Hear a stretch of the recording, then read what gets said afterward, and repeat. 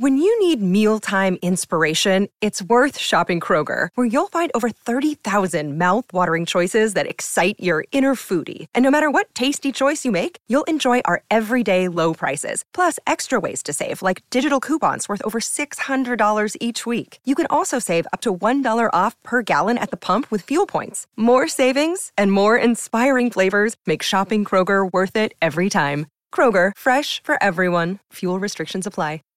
Save big on brunch for mom, all in the Kroger app. Get half gallons of delicious Kroger milk for $1.29 each. Then get flavorful Tyson natural boneless chicken breasts for $2.49 a pound, all with your card and a digital coupon. Shop these deals at your local Kroger today, or tap the screen now to download the Kroger app to save big today. Kroger, fresh for everyone. Prices and product availability subject to change. Restrictions apply. See site for details.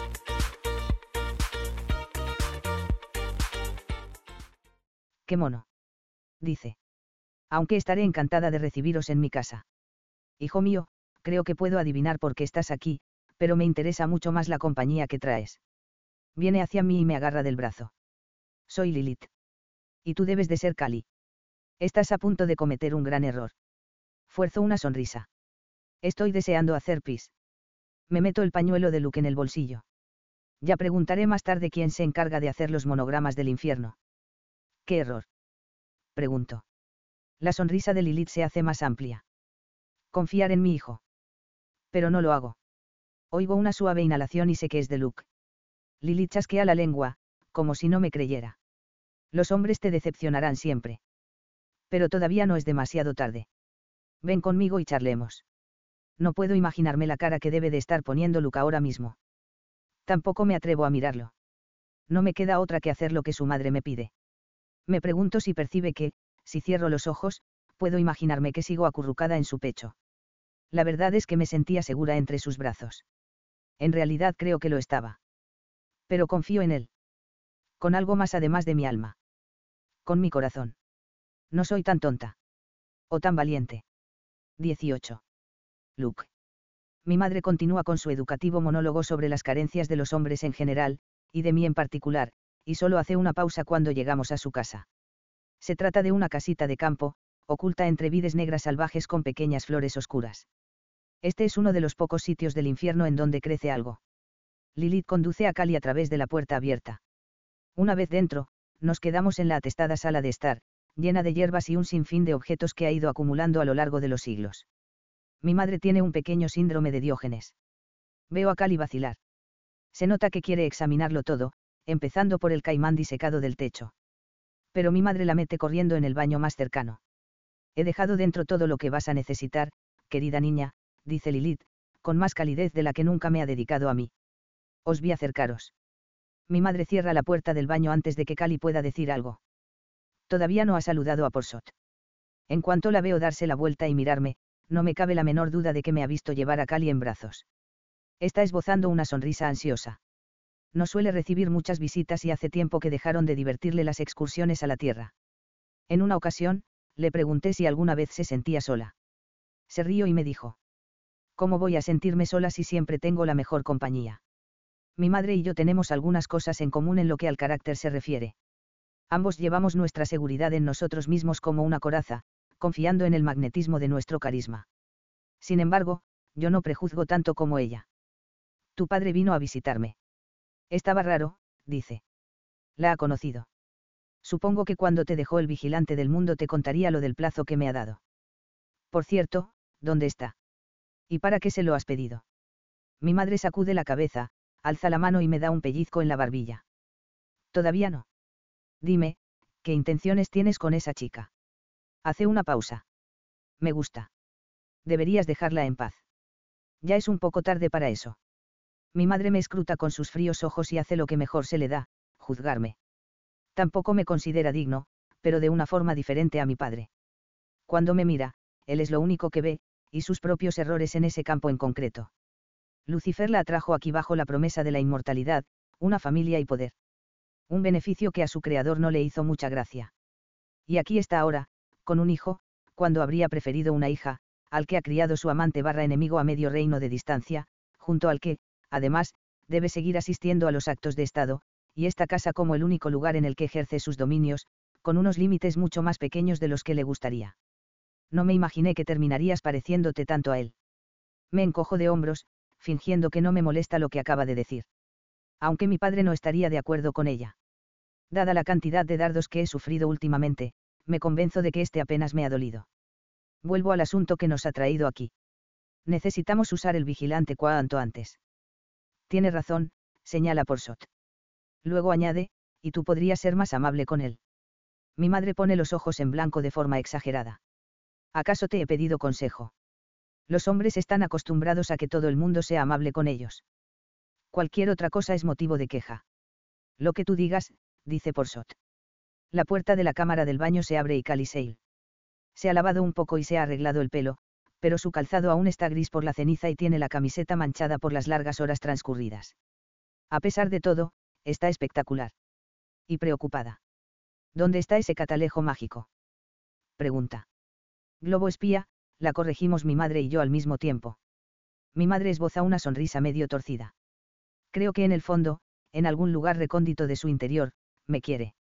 Os lo mostraré cuando esté lista, dice. ¿Os apetece comer algo? Cali me mira como si estuviera a punto de asesinar a mi madre. Toso para ocultar una risa.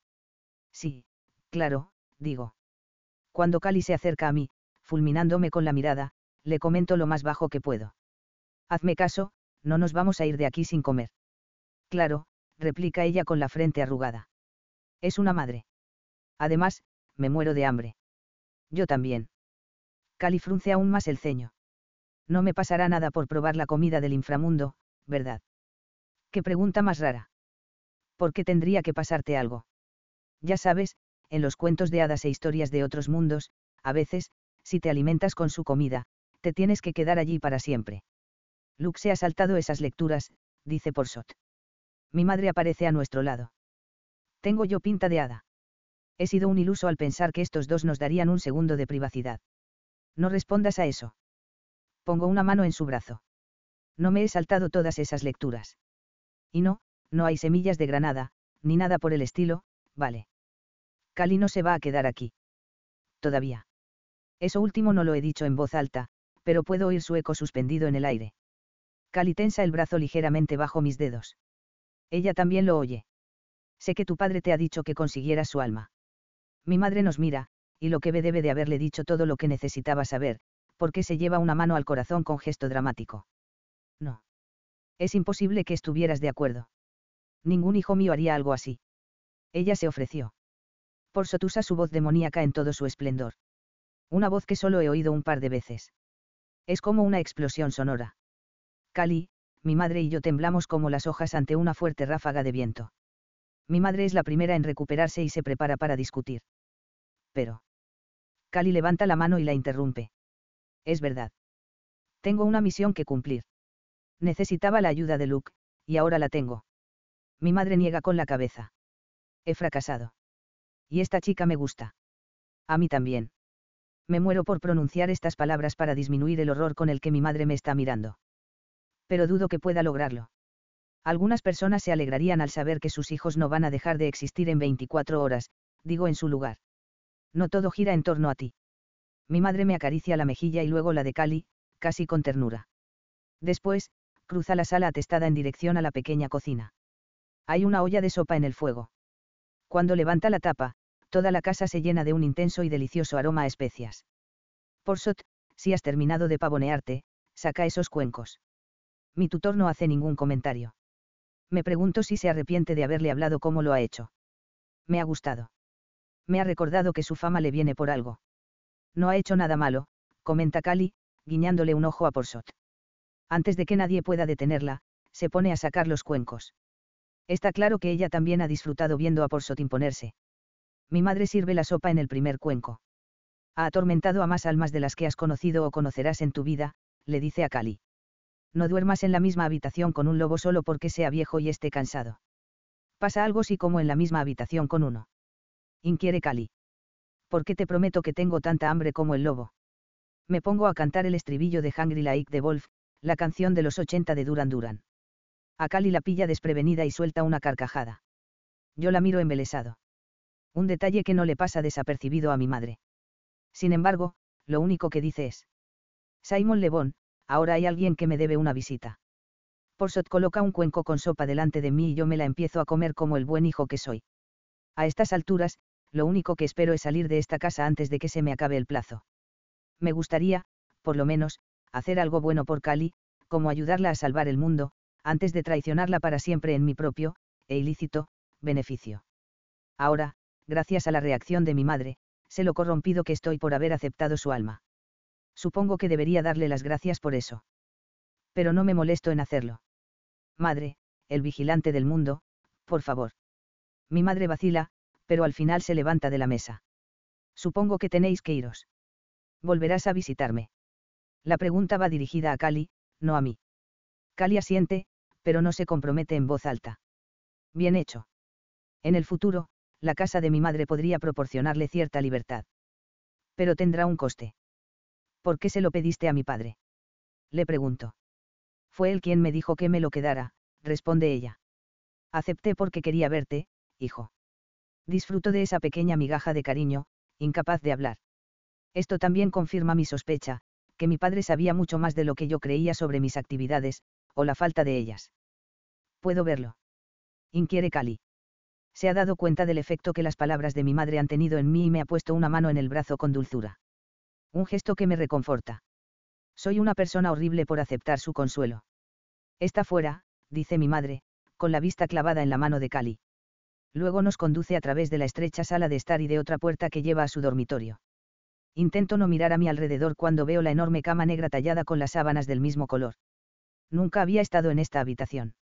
No quiero pensar en lo que ha podido ocurrir aquí. Paso, gracias. El dormitorio tiene unas amplias puertas dobles que llevan al jardín trasero, delimitado por piedras. Aquí crecen más flores y plantas extrañas. Están vivas, pero de verdad. Se inclinan hacia mi madre a modo de saludo y ella levanta una mano para tranquilizarlas. Y aquí está el vigilante del mundo, en este curioso retablo, como si hubieran diseñado el jardín para que tuviera su propio espacio en él. O puede que el vigilante del mundo sea uno de esos objetos que hace que cada lugar en el que se encuentra, parezca estar hecho para albergarlo. Cali se ha quedado boquiabierta.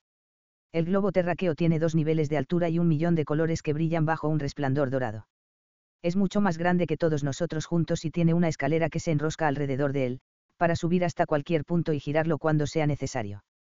Enséñame qué es lo que tengo que hacer, me pide Cali. Le agarro la mano. Ella no protesta. Siento mucho más que antes. Más que un corazón latiendo en mi pecho, más que el aire en mis pulmones. Y cosas que ni siquiera quiero plantearme. Cuando observamos, cambiamos lo que observamos. No se supone que debería haber leído algo sobre eso. Saalaman Elerion, digo, pagano de alma negra, allá vamos.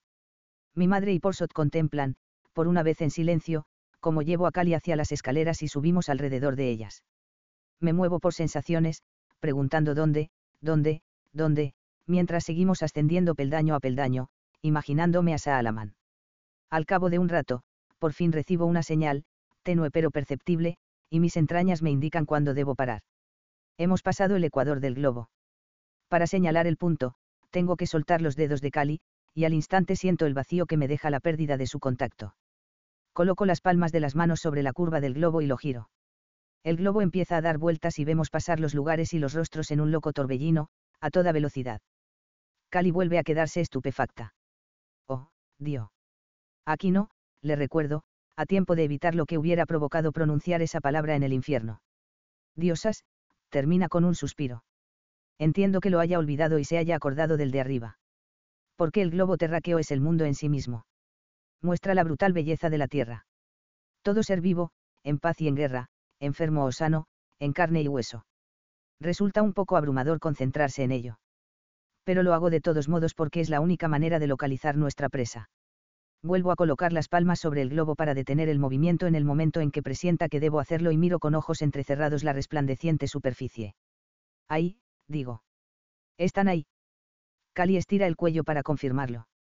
Vemos a Saalaman, rodeado por sus seguidores, con otro pentagrama dibujado debajo de él. Se pasea de un lado a otro del pentagrama, hablando solo y bastante molesto. Ha debido de darse cuenta de que la lanza no funciona, comento. Sí, dice Cali con una nota de satisfacción en su voz. ¿Han vuelto a la casa? No creo. Seguro que no han podido entrar ahora que Miguel ha estado allí. La veo observar con más atención. Y entonces jadea. Amplía la imagen. ¿Qué pasa? Por favor, me insta Cali con brusquedad. Ordeno mentalmente al globo que haga lo que dice ella, dándonos una visión más amplia del lugar en el que se encuentran. Parece que se trata de una guarida oculta. Cuando me dispongo a usar mis poderes para averiguar dónde están, oigo a Cali decir con una voz tan estrangulada que no parece la suya. Sé dónde están. Se la ve muy preocupada. ¿Dónde? Vuelve a mirar el globo y luego se deja caer en un peldaño. En la gran evasión. Miro con más atención. Veo lo mismo que ella. En una de las paredes de la espeluznante habitación, que ahora me doy cuenta de que tiene una disposición y un diseño demasiado perfectos para ser una guarida oculta real, es más bien como la versión de un parque temático, están Gerard y Mag, con las manos atadas a la espalda. No se me ocurre decir otra cosa que lo obvio.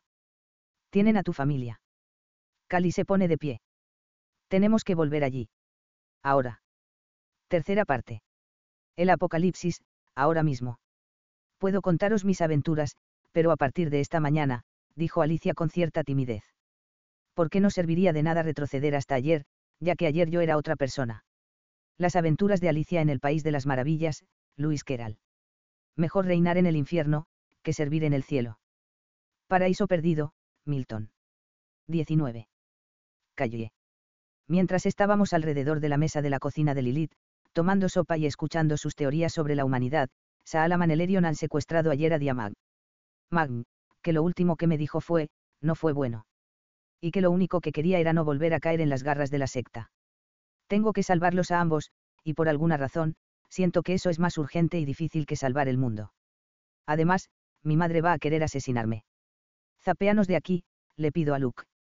Pero luego veo su expresión y lo recuerdo. No puedes. Me encantaría saltar desde la escalera directamente a este globo mágico y aparecer en el lugar que quiero, porque no hay tiempo que perder. Por lo visto, ganar tiempo no es una opción. No, no puedo, comenta Luke. Mi padre se enteraría al instante y las cosas se pondrían más feas. Dejó escapar una risa seca. Se pueden poner más feas de lo que ya están. Pero ya sé la respuesta. Mis seres queridos solo son la punta de un iceberg muy grande. Esas tropas demoníacas no se han desplazado hasta la fortaleza gris porque sí. Todo esto podría terminar muy mal. Puede que no sea una buena persona. Porque lo único que ahora mismo tengo en la cabeza es llegar cuanto antes a la gran evasión y ayudar a mi gente, dos de los seres humanos que más quiero. Empiezo a bajar los peldaños, con la esperanza de que, cada paso que dé, me lleve más cerca de casa. Lilith nos está esperando al final de la escalera. La sonrisa en sus labios me resulta desagradable. Empiezas a entender lo que significa ser un peón en el tablero del cielo y del infierno. Nunca serás el centro, Cali. Todo girará en torno a los hombres. Solo serás una víctima más.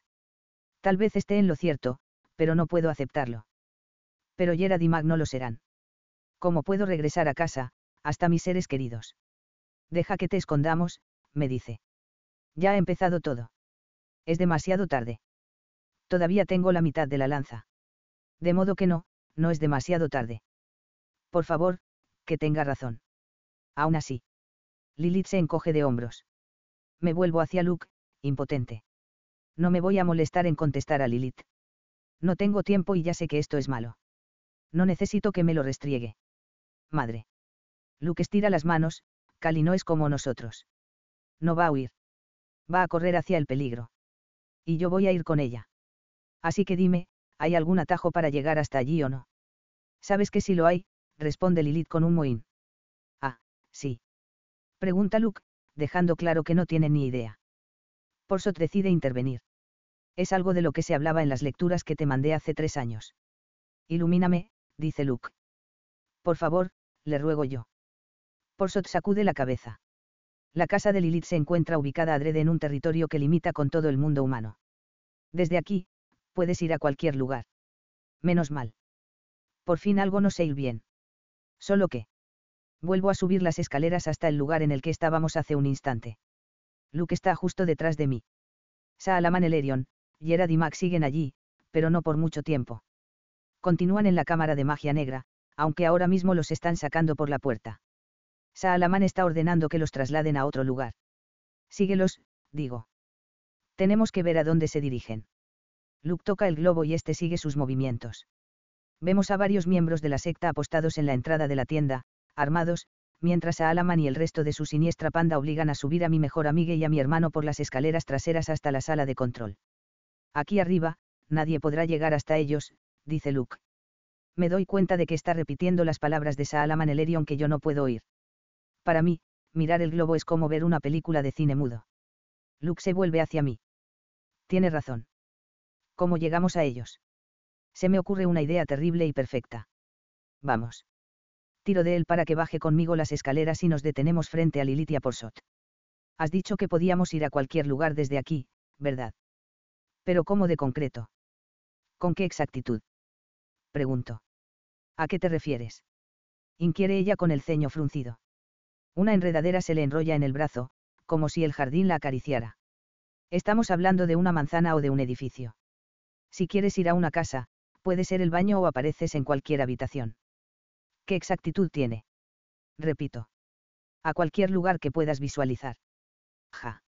Esta es una de esas situaciones en las que te ríes por no llorar. Genial. ¿Por qué voy a visualizar el lugar más horrible que conozco, un lugar en el que nunca he estado, y nos vas a enviar allí? Lilith apenas reacciona. Si eso es lo que quieres. El corazón me late con tanta fuerza que apenas puedo mantenerme en pie.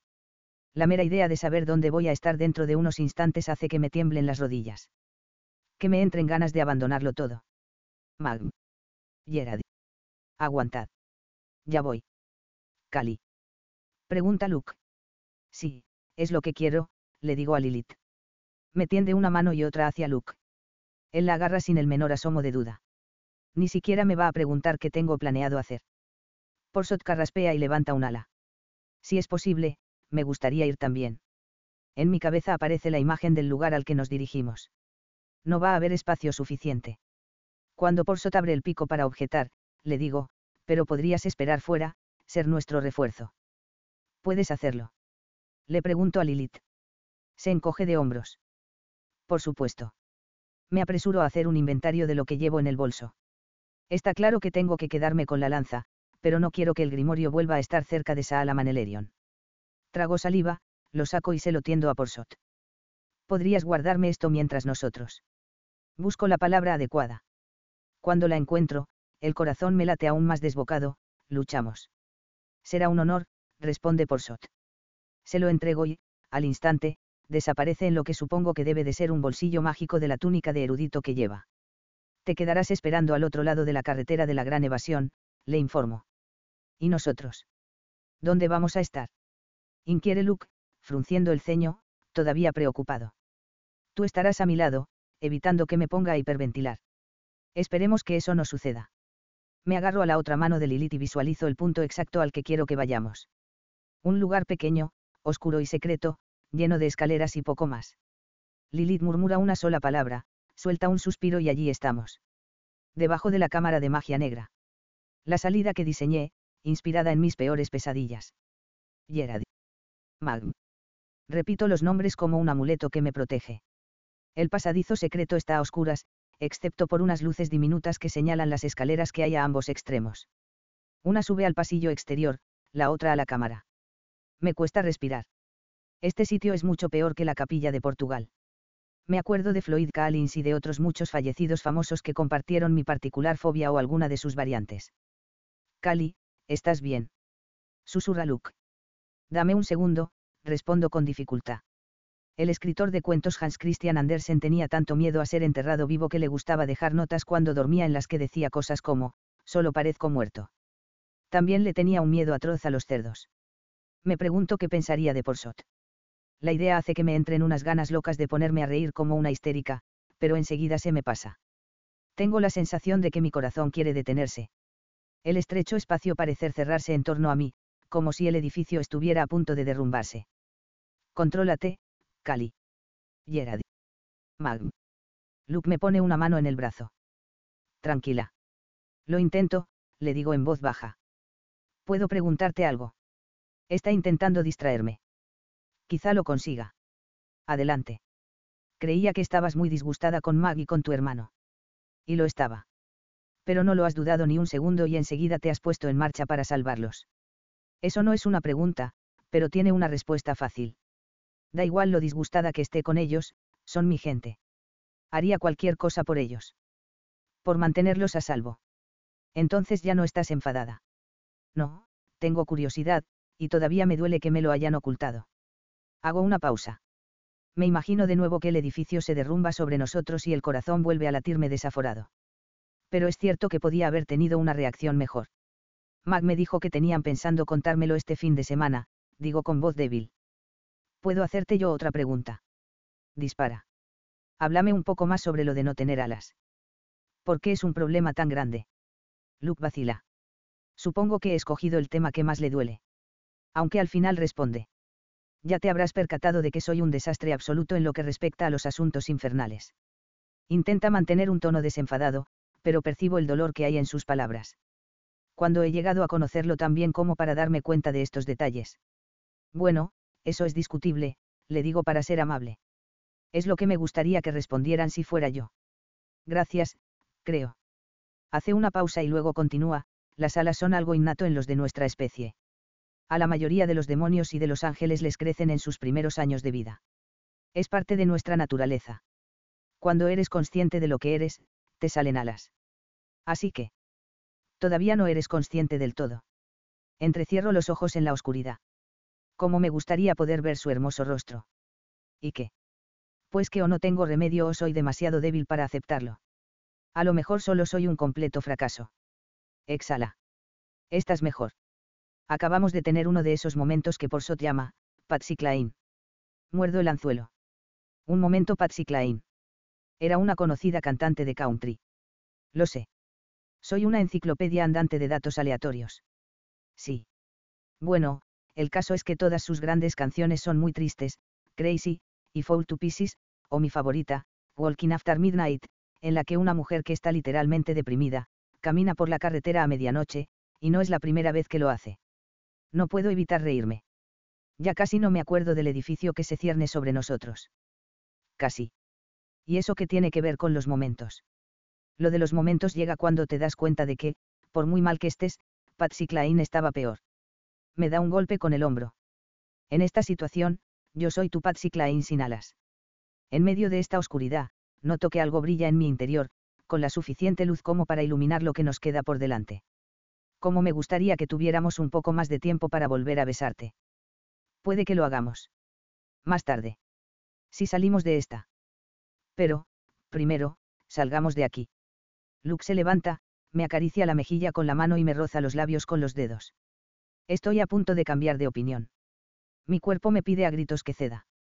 Me lo tomo como una promesa. Luke suspira, aparta la mano y pregunta, ¿tienes un plan? Para este momento en concreto. Arriesgarnos y salir a hurtadillas a la cámara de magia negra, y luego esperar que podamos llegar arriba sin que nadie nos vea por alguna de las cámaras. Muy bien. Yo iré primero. ¿Por dónde? Le agarro la mano y señalo a la derecha. Por esas escaleras. La escotilla debería abrirse desde aquí. La última vez que miramos, el ataúd que la bloquea todavía estaba pegado a la pared. Cuando me va a soltar de la mano, me agarro a ella con fuerza. ¿Te importa? Para nada. Baja el brazo para sujetarme la mano por detrás y empezamos a subir las escaleras. Con cada paso que damos, repito mi mantra, Gerard, Mag, Gerard, para no tumbarme en el suelo y hacerme un ovillo. Gerard. Mag. Ya voy. Aguantad. ¿Lista? Pregunta Luke en un susurro cuando ya no podemos seguir avanzando. No. Sí. Estoy lista para salir de este lugar. Por lo menos, si lo que hay al otro lado me hace gritar, no pareceré una loca. Hazlo, le digo. Luke me suelta la mano y esta vez no protesto. Necesita ambas para empujar la escotilla. La bisagra es demasiado nueva para crujir, aunque hayamos dado un tratamiento al suelo para que parezca hecho de piedra antigua. La luz de la cámara es tenue, así que no tengo que entornar los ojos mientras él abre la escotilla. Después se queda donde está. Entiendo que es para que salga yo primero. Lo hago. La cámara está vacía. Miro el soporte donde debería estar mi grimorio, la ganga que ha empezado todo este lío. Luke se ir con cuidado detrás. When you need mealtime inspiration, it's worth shopping Kroger, where you'll find over 30,000 mouth-watering choices that excite your inner foodie. And no matter what tasty choice you make, you'll enjoy our everyday low prices, plus extra ways to save, like digital coupons worth over $600 each week. You can also save up to $1 off per gallon at the pump with fuel points. More savings and more inspiring flavors make shopping Kroger worth it every time. Kroger, fresh for everyone. Fuel restrictions apply. Save big on brunch for mom, all in the Kroger app. Get half gallons of delicious Kroger milk for $1.29 each. Then get flavorful Tyson natural boneless chicken breasts for $2.49 a pound, all with your card and a digital coupon. Shop these deals at your local Kroger today, or tap the screen now to download the Kroger app to save big today. Kroger, fresh for everyone. Prices and product availability subject to change. Restrictions apply. See site for details. De mí y vuelve a colocar la escotilla. Respiro hondo y nos miramos. Buen plan, dice. ¿Y ahora qué? Ahora tenemos que salir ahí fuera e improvisar conforme la marcha. Mira a nuestro alrededor. Deberías llevarte algo de aquí por si tienes que defenderte. Ya te tengo a ti, comento, intentando hacer una broma. Por si acaso, me dice, tomándoselo en serio.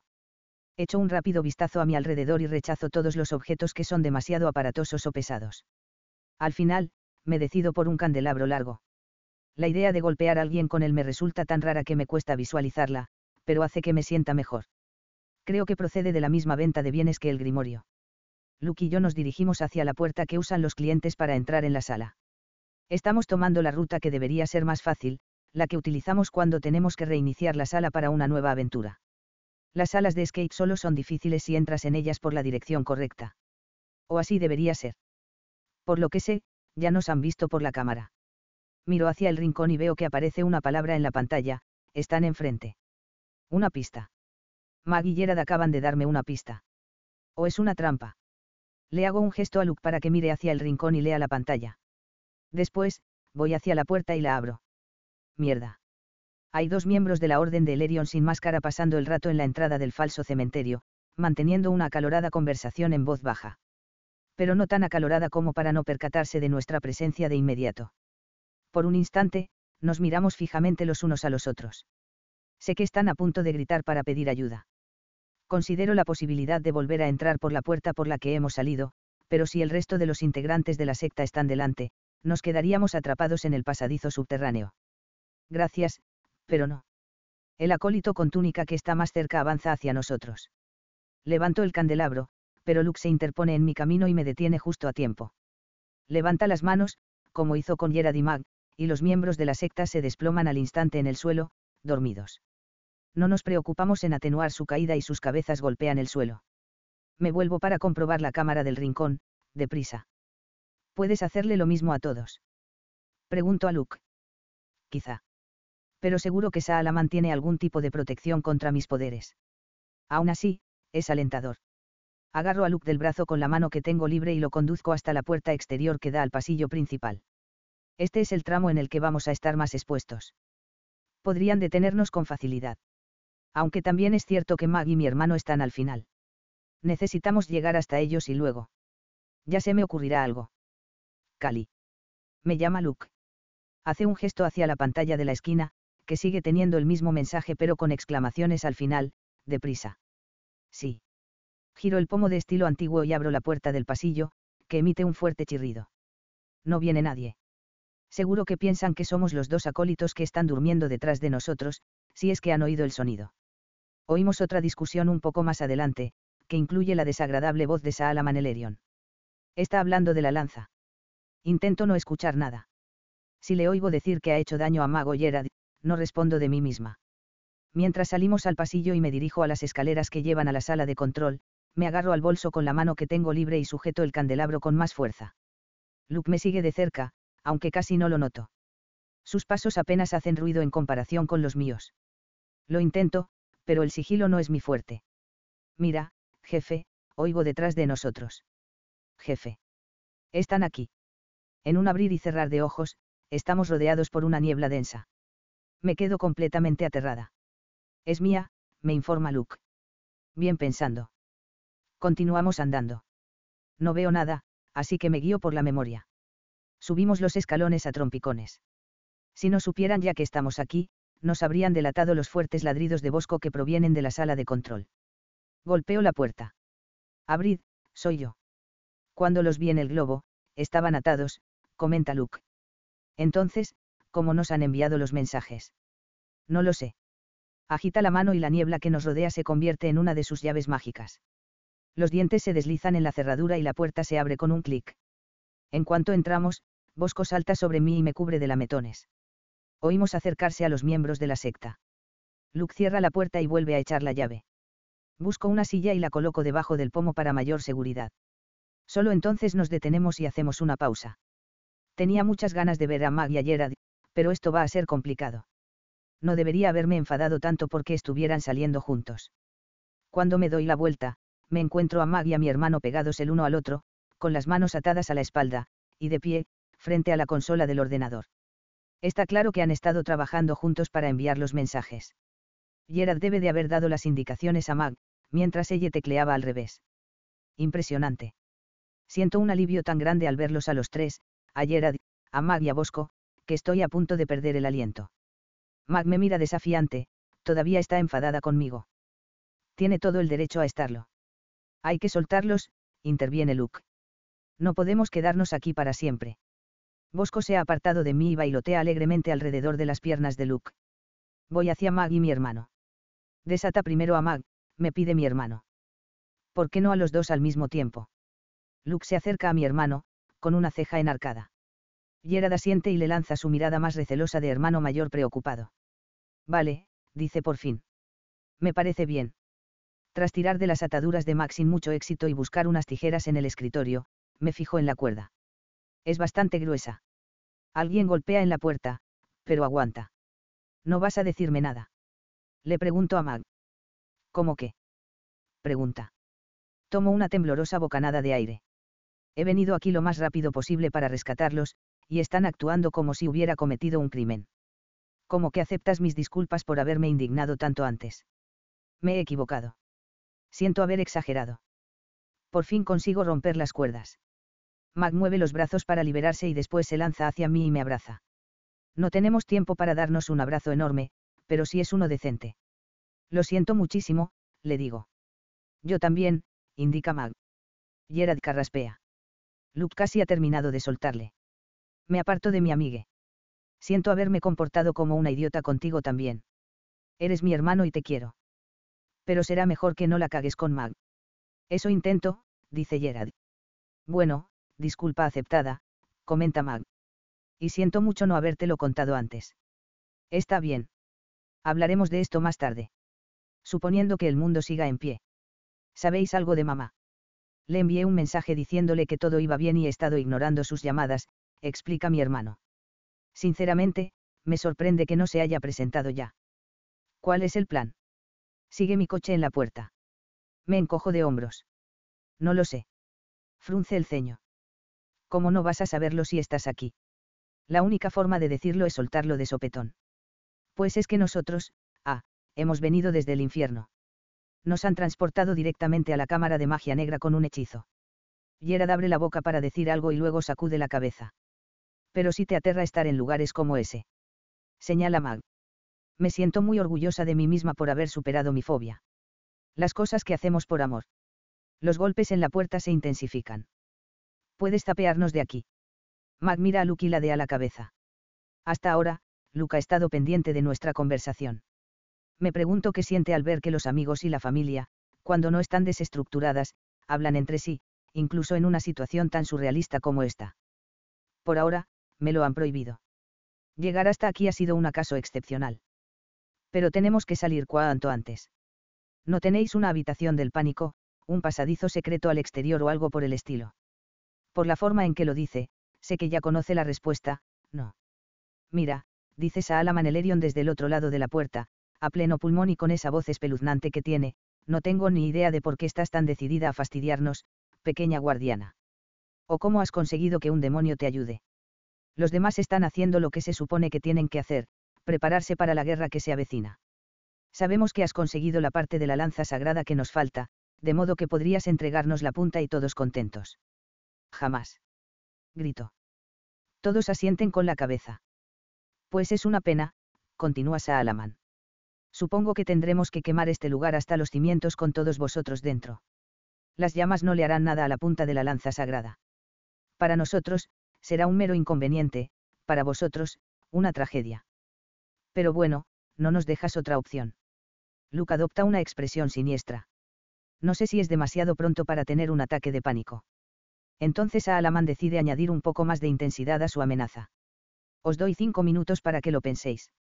Si elegís quedaros con lo que debería ser nuestro por derecho, este lugar y todos vosotros, excepto el demonio, habréis desaparecido al amanecer. Solo quedarán vuestras cenizas. Bosco lloriquea. Sí, definitivamente ha llegado el momento de entrar en pánico. 20. Luke. Cali no mueve un solo músculo. Ni siquiera parpadea. Es la vez en la que más quieta la he visto, y eso incluye cuando la llevé dormida en brazos a través de los bosques del infierno. Cali, la llamo con suavidad, no te bloquees. Hemos llegado hasta aquí. Se sacude y saca el teléfono. Voy a llamar a la policía. En teoría, es una buena idea, pero no va a funcionar. No llegarán a tiempo. Seguro que Saalaman usará algún poder para acelerar el fuego. Y la policía humana no está bien equipada para lidiar con amenazas sobrenaturales. No dice nada durante un buen rato. Después de todo esto, de todo lo que hemos pasado, Saalaman Elerion va a ganar. El infierno va a ganar. No me vas a preguntar si puedo intentar usar mis poderes en contra de él. No me lo puedo creer. Parece estar a punto de tirar la toalla. ¿Puedes? Pregunta. Probablemente no, reconozco. Parece que se han protegido bien contra los poderes demoníacos y yo no me llevo muy bien con el bando angelical. Al menos estamos juntos, señala Mag. ¿Por qué? Todavía no te has pasado al lado oscuro, ¿verdad, Cali? Cali es buena, le aseguro con rotundidad. Y no va a rendirse. Cali me mira con una expresión suplicante. No. Hicimos un trato, le digo. Te prometí que te ayudaría a detener todo esto. Pero. No me gusta lo que sea que va a venir después de él, pero, indica Mag. Ni a mí tampoco. No apartó la vista de Cali. 3 minutos. Grita Saalaman Elerion. Cuéntanos qué plan tienes. Gerard me hace un gesto con la mano para animarme a que lo exponga. Me imagino la respuesta que voy a recibir, pero no nos queda otra. Le daré la punta de la lanza en cuantos estéis los tres a salvo, fuera de aquí. No. Cali pronuncia la palabra como un lamento. Sí. Y en cuanto estéis todos a salvo, entonces recuperaremos la lanza. Cali niega con la cabeza. ¿Cómo? Ya lo resolveremos. Juntos. 2 minutos. Saalaman está disfrutando de esto. El muy imbécil de alma oscura está saboreando la cuenta atrás. Cali empieza a pasearse de un lado a otro, lo que no resulta tan fácil con Bosco pisándole, literalmente, los talones. Sería adorable si no nos encontrásemos en una situación tan desesperada como esta. Me gustaría pensar que puedo protegerlos a todos de las llamas, en realidad es lo único que debería poder hacer, pero no voy a volver a subestimar a Saalaman de nuevo. O, mejor dicho, no voy a arriesgar la vida de estos humanos haciéndolo. Bastante le he quitado ya a Cali. Gerard levanta una mano. Estamos hablando de la lanza sagrada. ¿Qué podrían hacer con ella? Lo que deseen, comento. Pero quieren complacer a mi padre, así que tienen ese límite. Las fuerzas celestiales entrarán en batalla para intentar detenerlos. Creen que todo esto obedece a un plan de Lucifer, cuando en realidad ha sido un accidente. Las fuerzas demoníacas responderán de la misma manera. Y ahí es cuando tendremos una pequeña oportunidad. En teoría, estoy respondiendo a la pregunta, pero estoy hablando para Cali. Podríamos lograrlo. Existe una posibilidad. Escasa, sí, pero ahí está. ¿Tu padre? Pregunta Mag. Oh. Es verdad, dice Cali. Os presento a Luke Morningstar, hijo de Lucifer, príncipe del infierno. Hago una floritura con la mano cuando pronuncia mi título. Mag me mira con un brillo de curiosidad en los ojos. Vaya. Está bien. Se rodea el torso con los brazos. Mirad. Sé que debería ser el tipo de persona dispuesta a sacrificarse a sí misma y a vosotros sin dudarlo, pero creo que no soy así. Yo tampoco, comenta Cali. Espero que sepa que eso no es cierto. Se sacrificaría sin pensárselo 2 veces. Y no voy a permitir que lo haga. No hasta que me beneficie.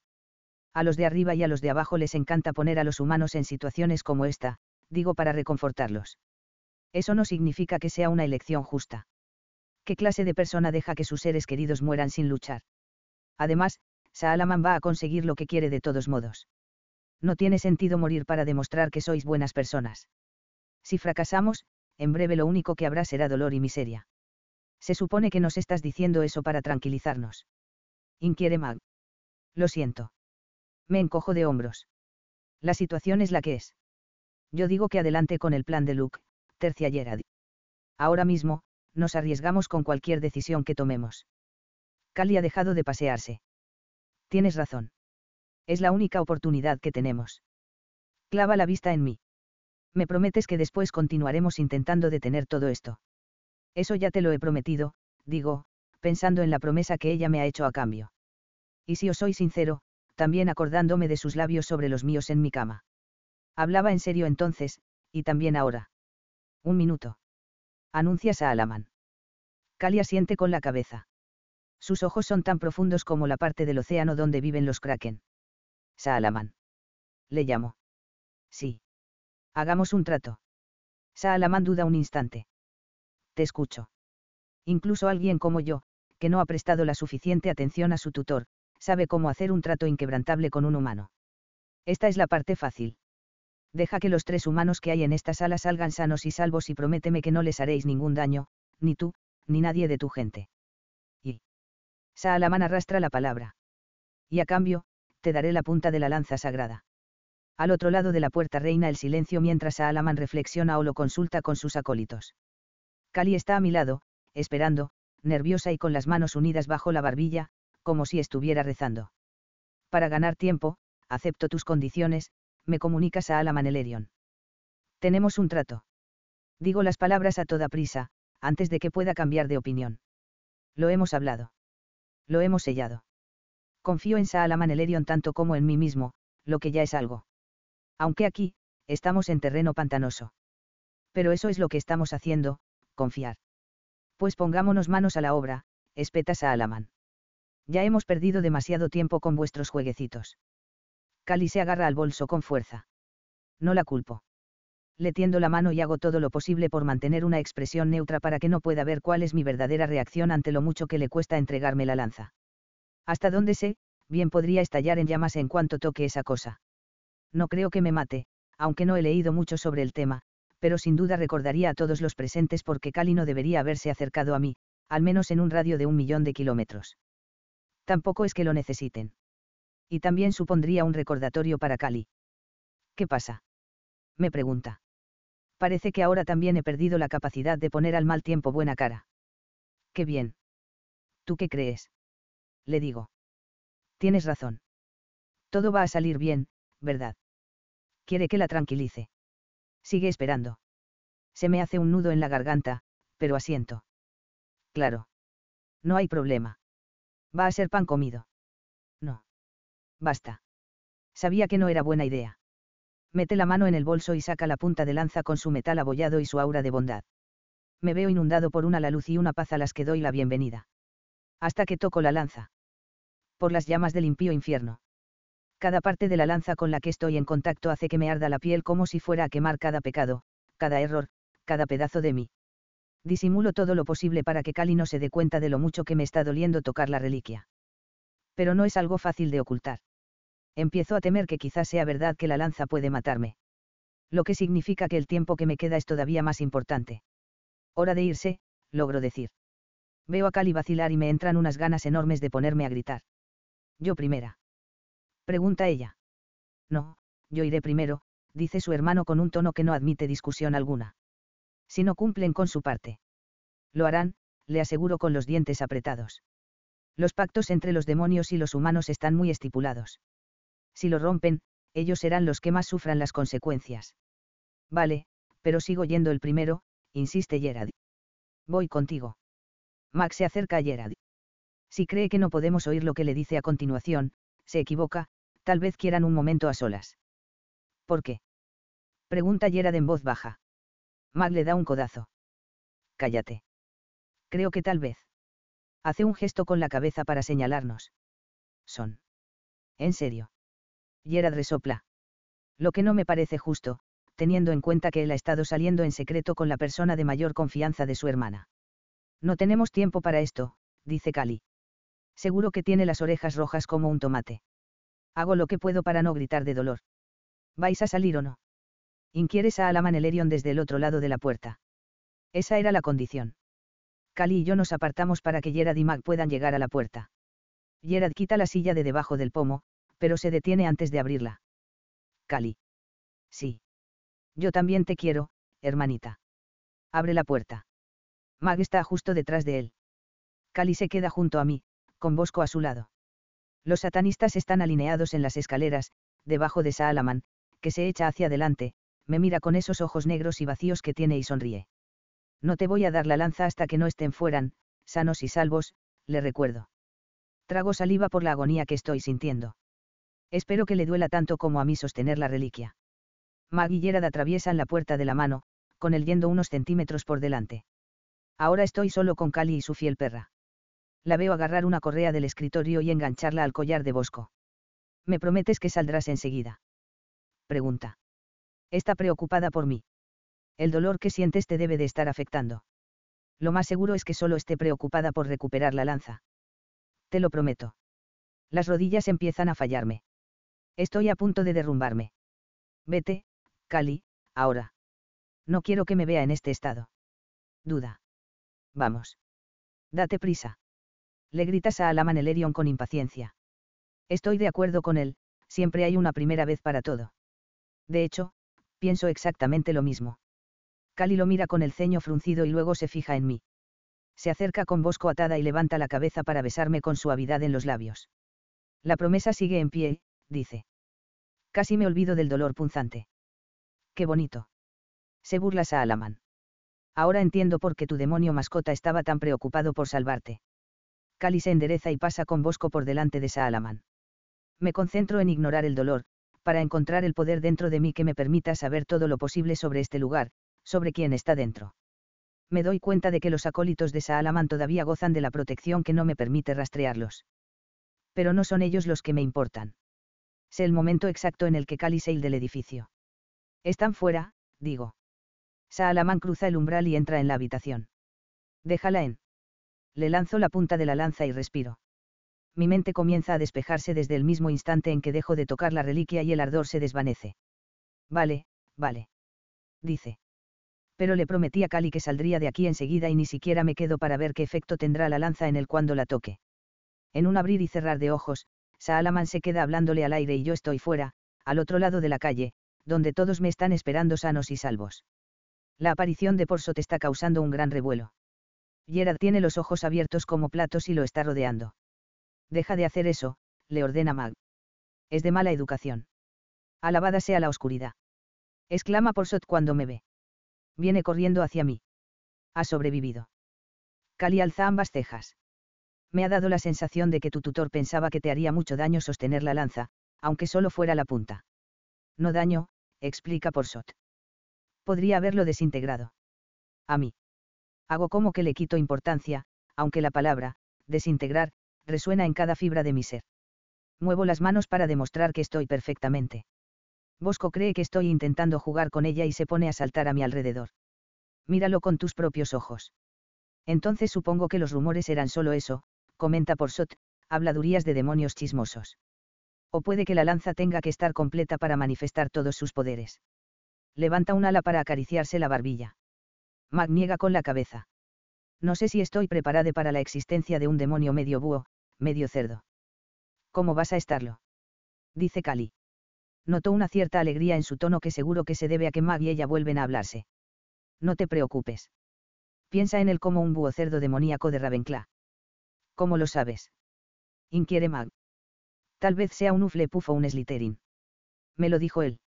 Estuvimos hablando de eso. Ah, vale. Señala Mag.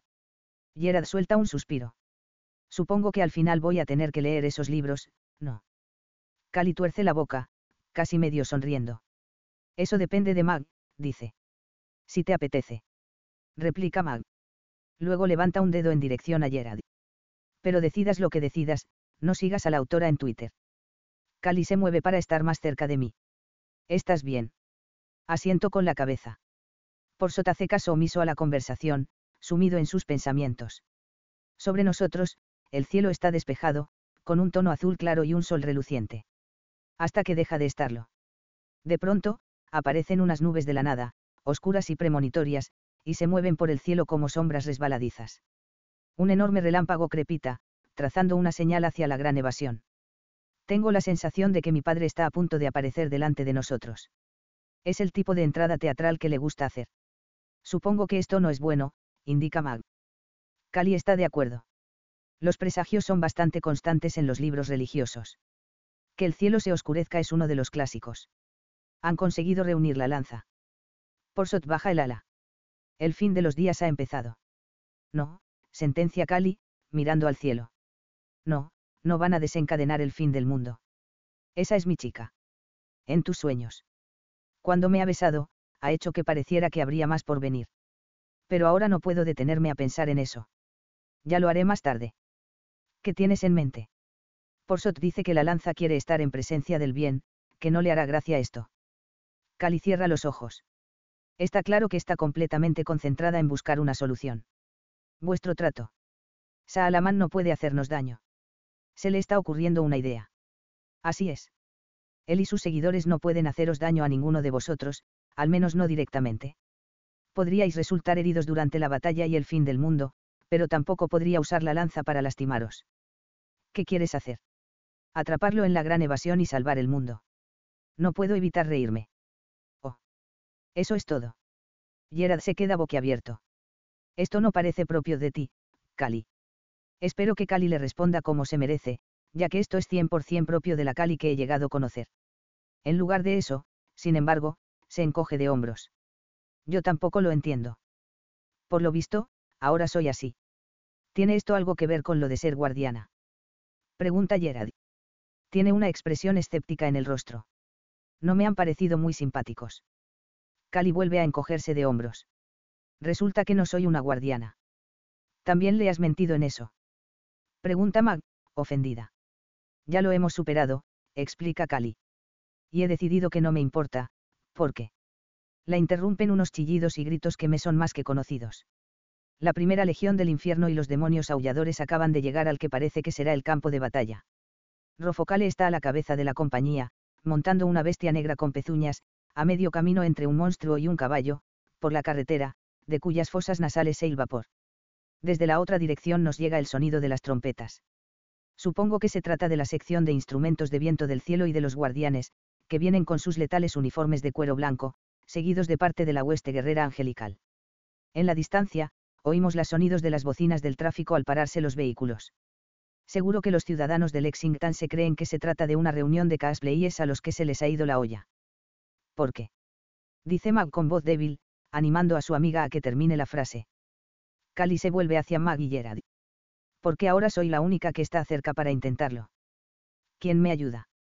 Soy el primero en levantar la mano, pero no el último. 21. Calle. Me preparo para volver a cruzar la calle y enfrentarme a lo que Porsot me ha dicho que es ya casi un todopoderoso Saalaman Elerion. Mag está a mi izquierda. Luke, a mi derecha.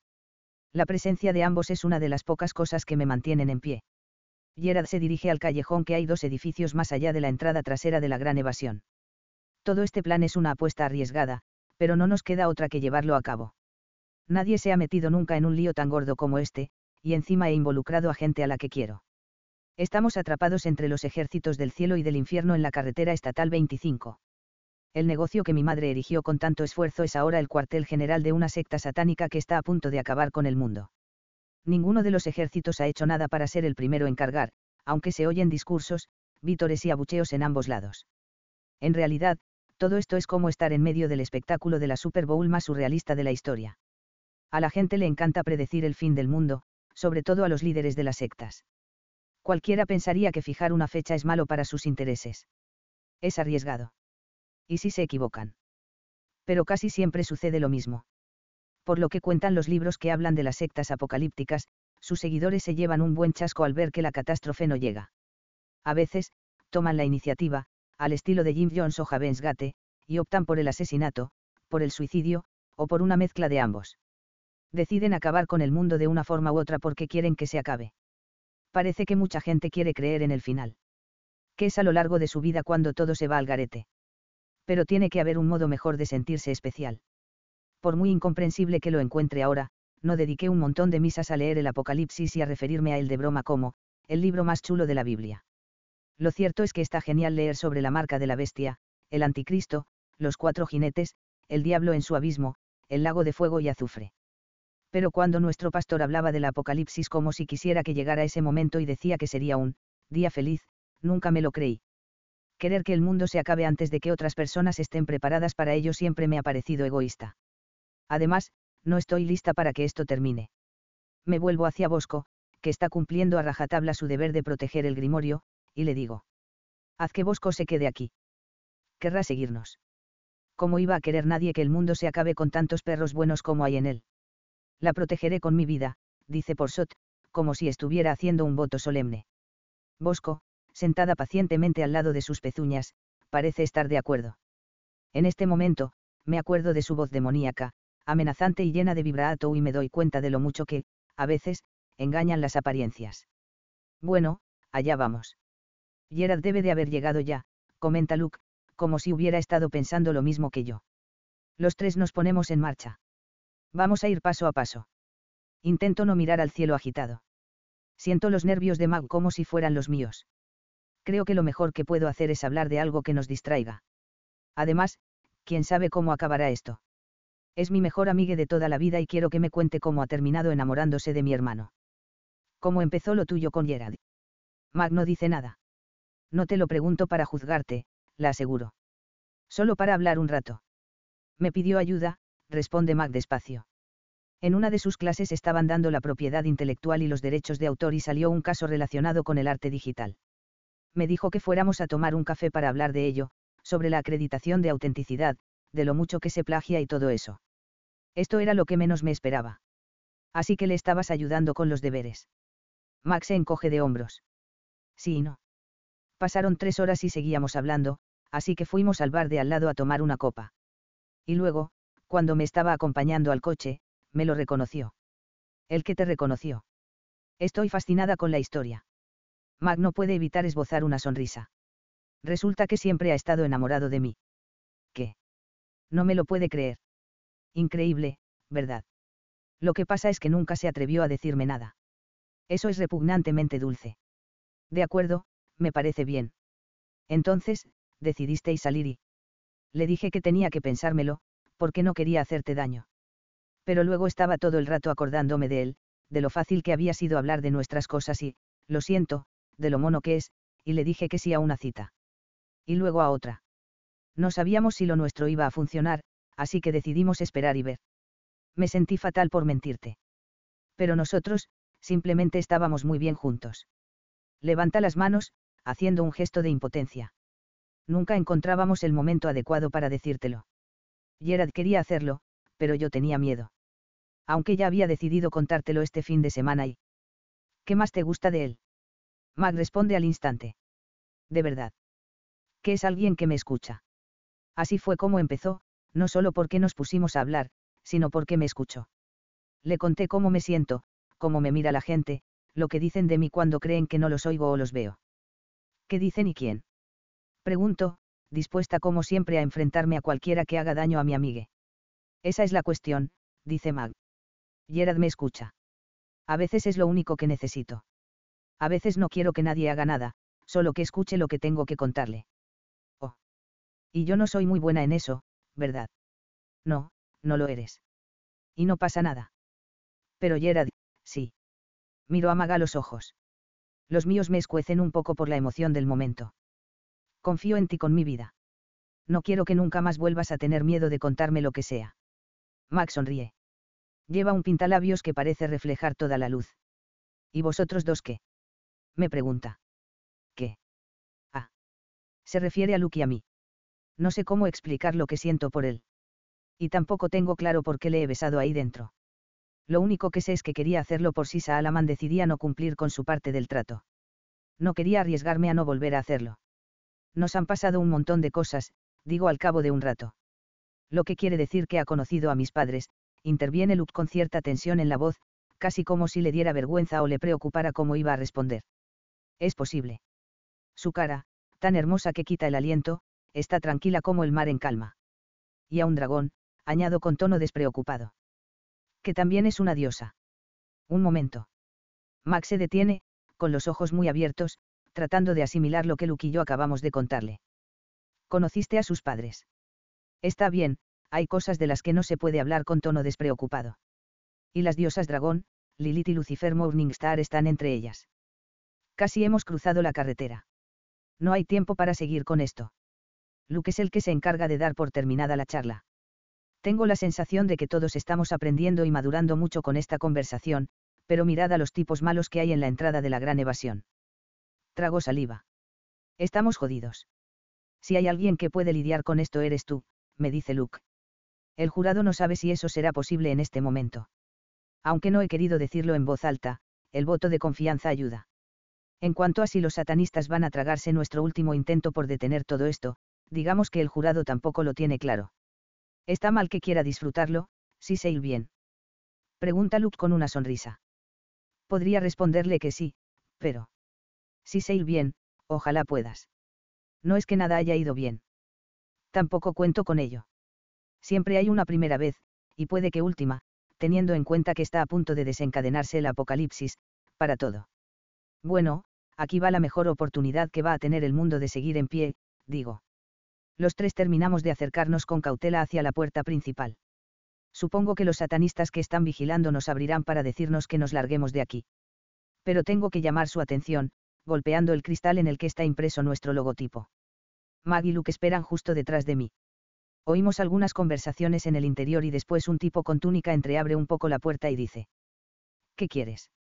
Hola a ti también, le saludo. Me gustaría hablar con Saalaman. El tipo empieza a gruñir lo que probablemente va a ser un no, así que añado: nos interesa unirnos a vuestra causa. Seguro que quiere vernos. Duda un momento, pero al final suelta. Esperad aquí. La puerta se cierra. Luke me pone una mano en la espalda para tranquilizarme. Lo has hecho bien. Has estado convincente. No soy ningún perro. No necesito que me des palmaditas. ¿Qué queréis que os diga? Me pongo de mal humor cuando estoy nerviosa. Debe de saber que lo último es mentira, porque deja la mano en mi espalda un rato más. Presiono un poco hacia atrás, para sentir su contacto. Gracias, reconozco. La puerta se abre. Tenéis 5 minutos, informa el imbécil. El otro satanista con túnica es una mujer. Deberías haberle dicho otros 5 minutos, ironiza con una sonrisa de suficiencia. El imbécil frunce el ceño, consciente de que la forma de actuar de su compañera habría sido mejor. ¿Dónde está? Pregunto. No se mueven para acompañarnos. Lo prefiero. Cuando hemos pasado, he notado que el satanista que nos ha abierto la puerta desprendía un cierto tufo. Creo que tampoco se ha duchado desde que ha empezado todo esto. Menos mal que me he aseado un poco con la mejor gama de jabones vegetales infernales, primero en el apartamento de Luke, y luego en casa de Lilith, olería igual de mal. En la segunda habitación, nos informa la mujer al cabo de unos segundos. De modo que Saalaman está en el laboratorio de Tesla. Bien. Yo también he supuesto que esa sala sería la elegida, porque, a pesar de que la cámara de magia negra tiene una decoración más apropiada, el laboratorio de Tesla es mucho más abierto y proporciona más espacio a la hora de llevar a cabo chanchullos demoníacos con la lanza del destino. El pasillo está despejado, salvo por nosotros. Luke conjura unas sombras alrededor de Mag. Mientras él y yo entramos en el laboratorio de Tesla por la zona exterior, ella continúa avanzando por el pasillo para dejar entrar a Gerard por la parte trasera sin que salte la alarma. La puerta de la sala está abierta, seguro que los satanistas no la han forzado. Se me ocurre una idea. Me acerco y levanto la aldaba. 1, 2, 3. Pum, pum, pum. Las llaves caen del techo, las alcanzo en el aire y me las guardo. Luke me mira, enarcando una ceja. Las llaves pueden venirnos bien luego, le susurro. Entrad, dice Saalaman con calma. Seguro que cree que somos alguno de sus secuaces. Un satanista aparece en el umbral de la puerta. Por lo menos, ya no llevan puestas las máscaras de médicos de la peste. ¿Son ellos?, informa el hombre. Sí, somos nosotros, dice Luke con una sonrisa diabólica, antes de pasar junto al miembro de la secta. Le sigo. Saalaman y sus seguidores han reorganizado el laboratorio para convertirlo en un improvisado centro de mando. Los muebles, que con tanto cuidado habíamos colocado, están amontonados contra una pared. En este momento, nadie podría seguir las pistas para escapar de la sala. Si logramos salir de esta, mi madre no me va a volver a dejar a cargo de nada. Los satanistas que rodean a Saalaman se apartan un poco cuando nos hace señas para que nos acerquemos a él. ¿A qué debo la imposición? Saalaman portando la lanza sagrada es la sinrazón más grande que he visto en la vida. A su alrededor, hay una nube, como una especie de halo oscuro, de la que debe de provenir su poder. La lanza completa debe de medir un poco más de 1,5 metros de largo, y a pesar de sus miles de años de antigüedad, el asta de madera, con el extremo de la punta metálica, tiene todo el aspecto de lo que realmente era y es, un arma. Luke y yo nos miramos. Has superado la prueba, le digo con la mayor grandilocuencia posible. Y con honores, añade Luke. Saalaman entrecierra los ojos y nos apunta con la lanza. Lo único que me impide no salir corriendo de aquí es recordar que no puede hacerme daño. Eso, y la trola que estamos intentando colarle. En realidad, no soy una guardiana, le confieso. Estoy aliada con Luke, cuyo padre es Lucifer Morningstar, rey soberano del infierno. Luke se encoge de hombros como si no fuera gran cosa. Mi padre necesitaba asegurarse de que estabas a la altura de la tarea que te has propuesto. Saalaman asimila la información. Me pregunto si Luke tiene algo de ansiedad por lo que va a suceder a continuación, o si solo la estoy sufriendo yo. Quizá nunca se pone ansioso. No, eso no puede ser. Todo el mundo siente ansiedad. Se le da muy bien ocultarlo, eso es todo. Seguro que es una de esas habilidades que vienen con el equipo de iniciación demoníaco. O que se adquieren al tener un padre como el suyo, al que no puedes mostrar debilidad. De pronto, agradezco que el nuestro abandonara a nuestra madre y solo se moleste en enviar una tarjeta de felicitación al año, con $50, por nuestros cumpleaños. Saalaman niega despacio con la cabeza y luego se ríe. Líbrame de la gente que se ríe. Por eso viniste tú en vez de Rofocale, el ministro. Nos envió a su hijo. El príncipe heredero, señala Luke. Podríais haberme mostrado un poco más de respeto. Saalaman espera, inclinando ligeramente la cabeza. Se lo ha tragado. El resto de los satanistas hace lo mismo. Luke se sacude las manos. Pero eso ya forma parte del pasado. Ahora tenemos un mundo que cargarnos. Señor, ya está en marcha, dice uno de sus secuaces, mientras sostiene un teléfono. Saalaman levanta la mano y nos enseña los dientes con esa horrible sonrisa que tiene. Hablando de lo cual. ¿Qué está en marcha? Pregunto con el pulso acelerado. Es demasiado tarde. Nuestro primer movimiento, indica Saalaman. Hoy el tiempo se presenta nublado, con probabilidad de fuego y azufre. ¿Dónde? Inquiere Luke, fingiendo estar muy interesado. Espero que lo esté, de todos modos. Aquí. Elerion aparta una mano de la lanza y nos señala a todos. Las huestes angelicales de ahí fuera van a estar encantados. Luke silba. Esto no pinta nada bien. Tenemos que recuperar la lanza sagrada cuanto antes. Luke debe de leerme la mente, porque se estira, suelta una especie de bostezo con la ceja arqueada y dice.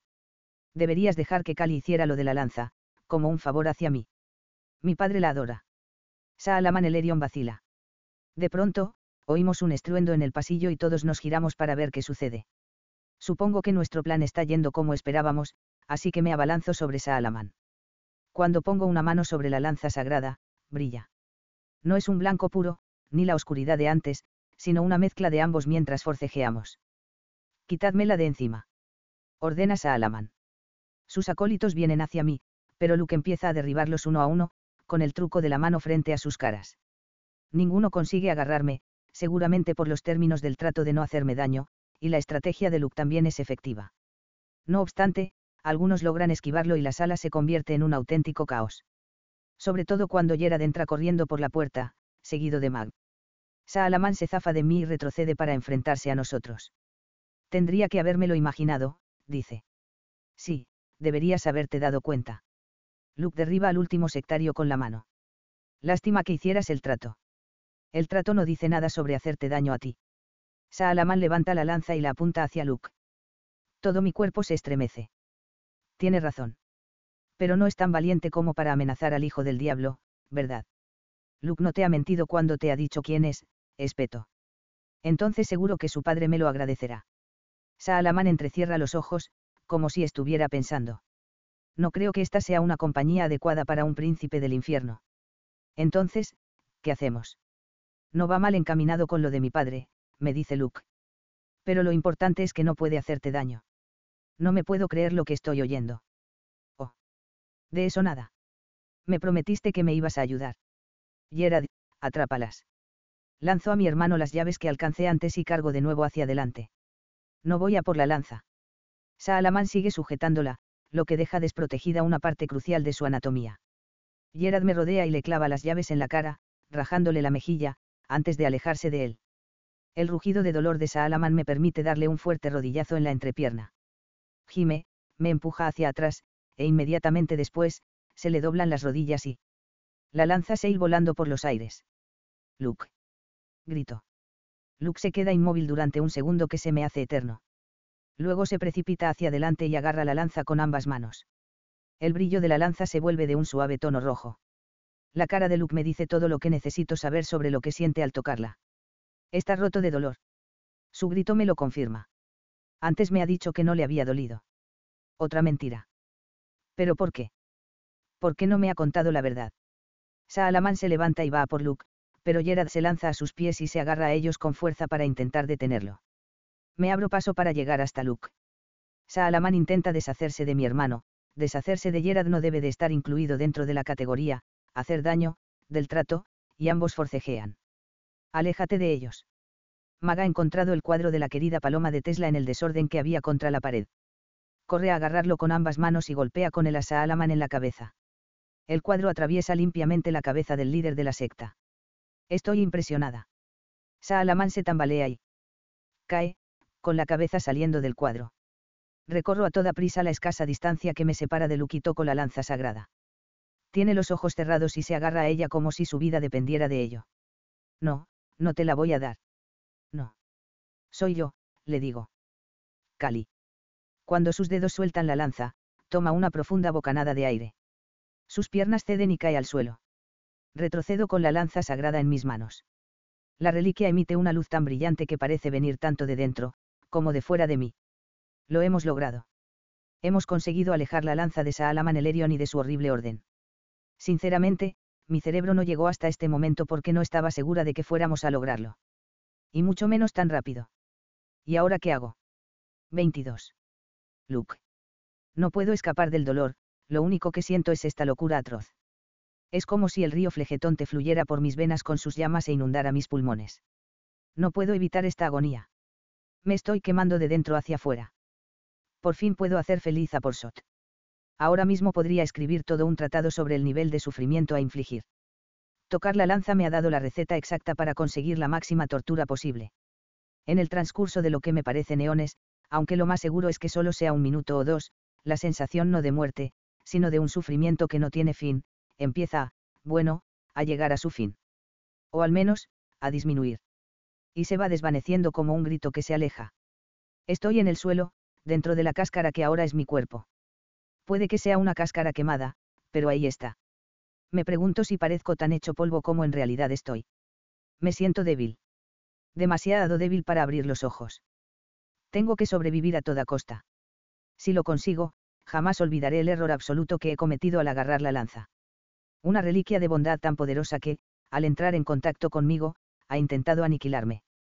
Luke, ¿estás bien? Pregunta Cali. Necesito un poco de ayuda por aquí. Noto una palma fría sobre la mejilla.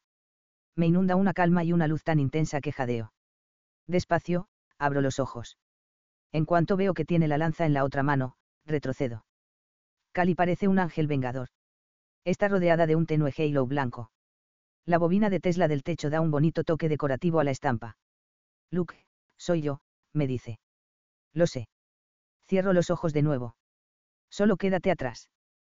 ¿Crees que se está muriendo? Pregunta Gerard, con un tono que parece dejar caer un, tan malo sería eso. Un poquito de solidaridad, hermano. No se está muriendo, responde Cali. Me pregunto qué pensarán cuando se enteren de lo de su alma. ¿Qué me la ha entregado a mí y a la oscuridad? ¿Y si mi padre somete a Cali a la misma tortura que acabo de sufrir yo? No soporto la idea. Luke, necesito tu ayuda. Despierta, por favor. Me está suplicando. Mi débil corazón responde al instante. ¿Qué tipo de ayuda? Consigo pronunciar las palabras. La acabo de ver y me ha parecido que estaba perfectamente bien. Incluso resplandeciente. Era la viva imagen de la salud y la vitalidad que te otorga un poder imparable. Deberíamos atar a Saalaman Elerion, oigo decir a Mag. No me puedo creer que le hayas incrustado ese cuadro en la cabeza, comenta Gerard. Mag se sorbe la nariz. La paloma de Tesla es demasiado buena para él. Comprueba si tienen una mano de gloria, señala Cali. Si no la tienen, los encerraremos dentro de la sala. Buena idea, dice Gerard. Tengo mis momentos, replica Cali. No me necesitan. Tal y como pensaba. Cali tiene su propio y pequeño ejército, casi tan bueno como los dos de ahí afuera, y mucho más divertido. Unas manos me agarran de los hombros y me sacuden. Luke, despierta. He dejado la lanza en el suelo. Te necesito. Me obligó a abrir los ojos de nuevo y miro fijamente a los de Cali. Dentro de ellos hay una tormenta. Y sí, también una súplica. ¿Y ahora qué? Pregunta. ¿Qué hago? Estás siendo absolutamente honesta. No tienen ni idea de lo que hay que hacer a continuación. Y piensa que yo sí. Me necesita. O al menos eso es lo que cree. Al final va a ser cierto eso de que siempre hay una primera vez para todo. Consigo incorporarme para sentarme y le tiendo la mano. Ella me ayuda a ponerme de pie. Me tambaleo un poco. En cuanto ambos estamos medianamente convencidos de que no me voy a caer, me suelta y recoge la lanza sagrada. Y ahí está ese brillo de nuevo. Cali, la buena. Gerard levanta su teléfono para que podamos ver la pantalla. Hay una foto con chorros de fuego junto a un titular apocalíptico.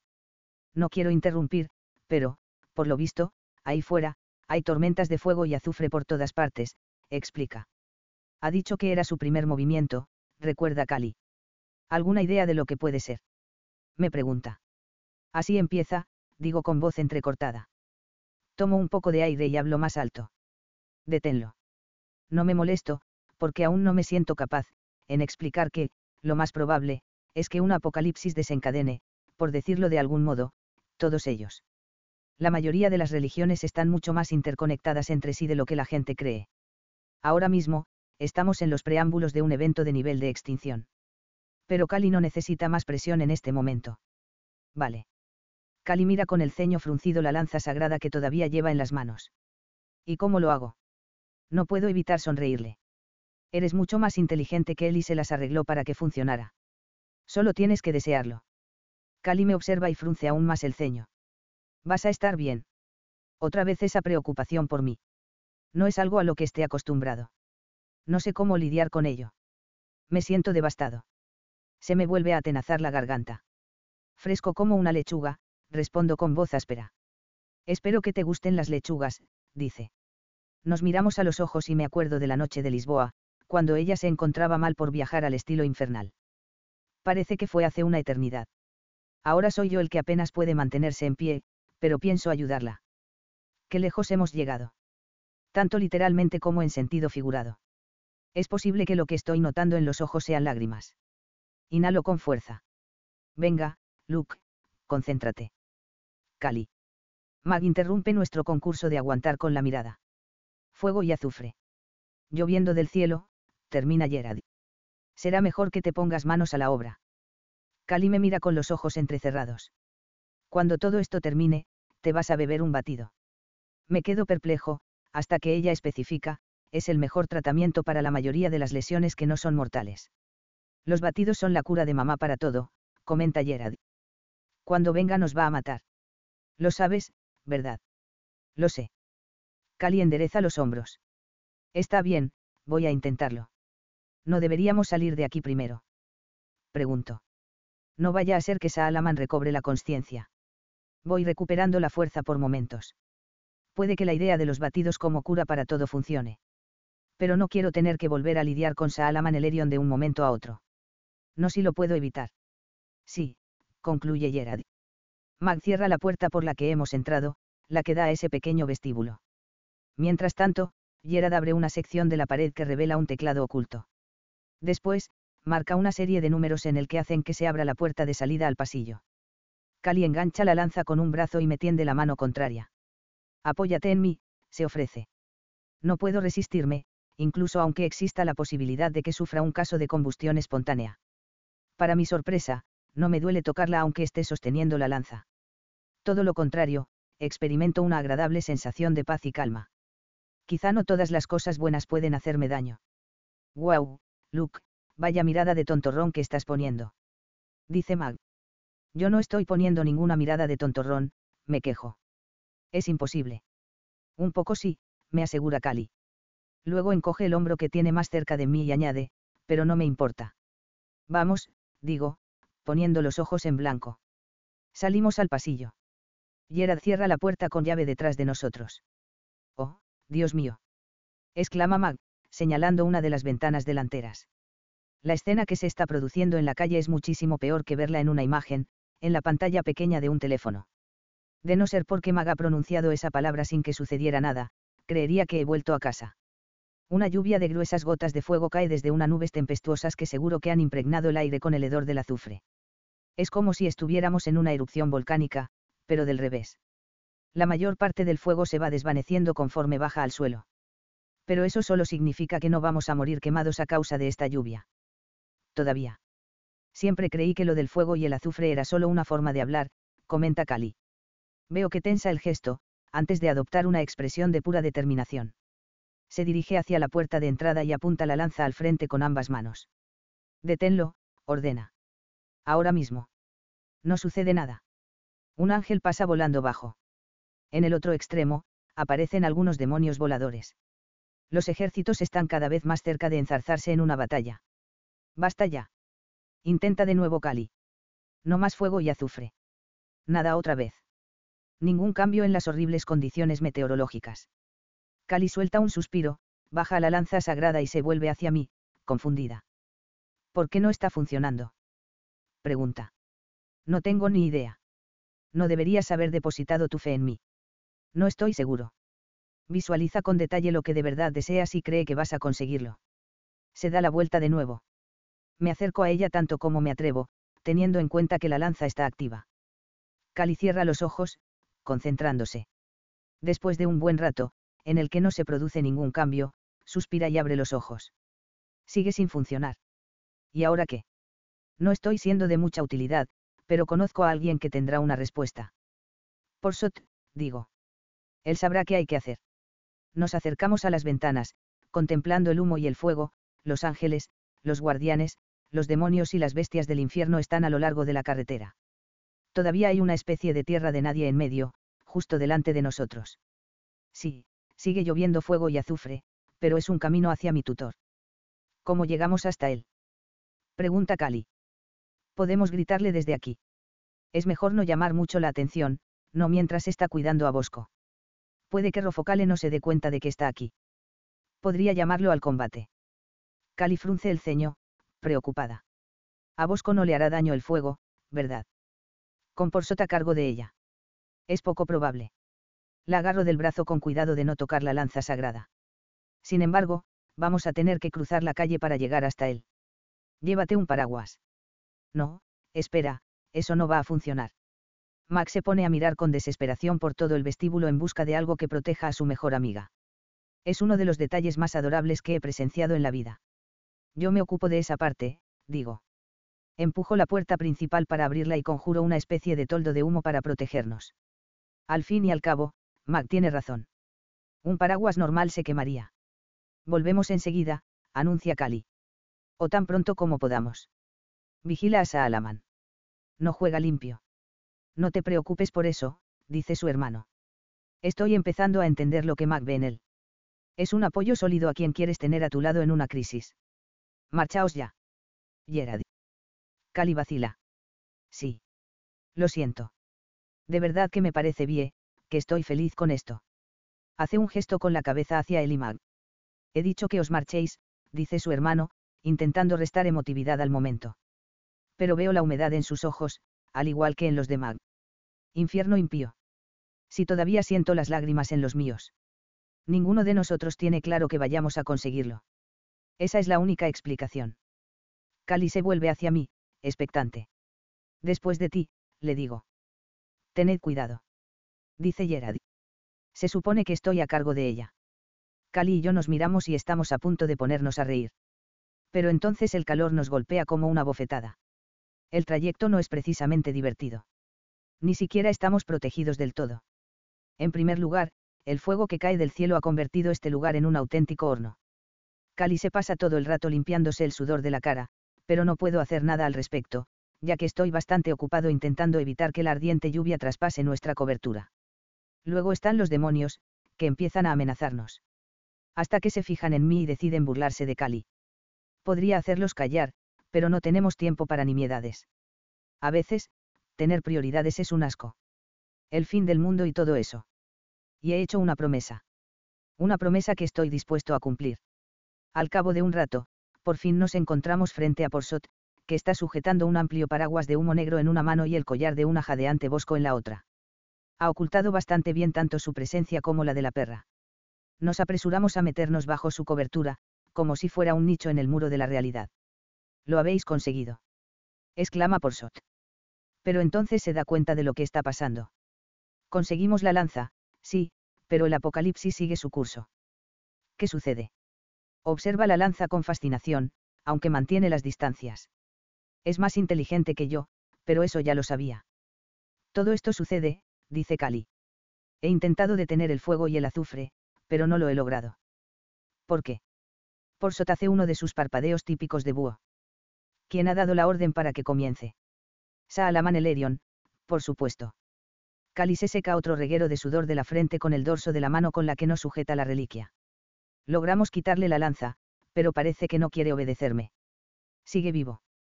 Pregunta mi tutor. Cali traga saliva. Está claro que no le gusta la dirección que está tomando esto. En teoría, debería haber dos formas de detener la orden, explica Porsot, poniéndose en modo profesor, o que muera la persona que la ha dado. Cuando ve la expresión horrorizada de Cali, añade, todo el mundo estará de acuerdo en que ese gusano llorón se lo merece. Le espera un buen alojamiento en el infierno después de este. Busca la palabra adecuada. Clúster apocalipsis de proporciones épicas. Sugiero yo.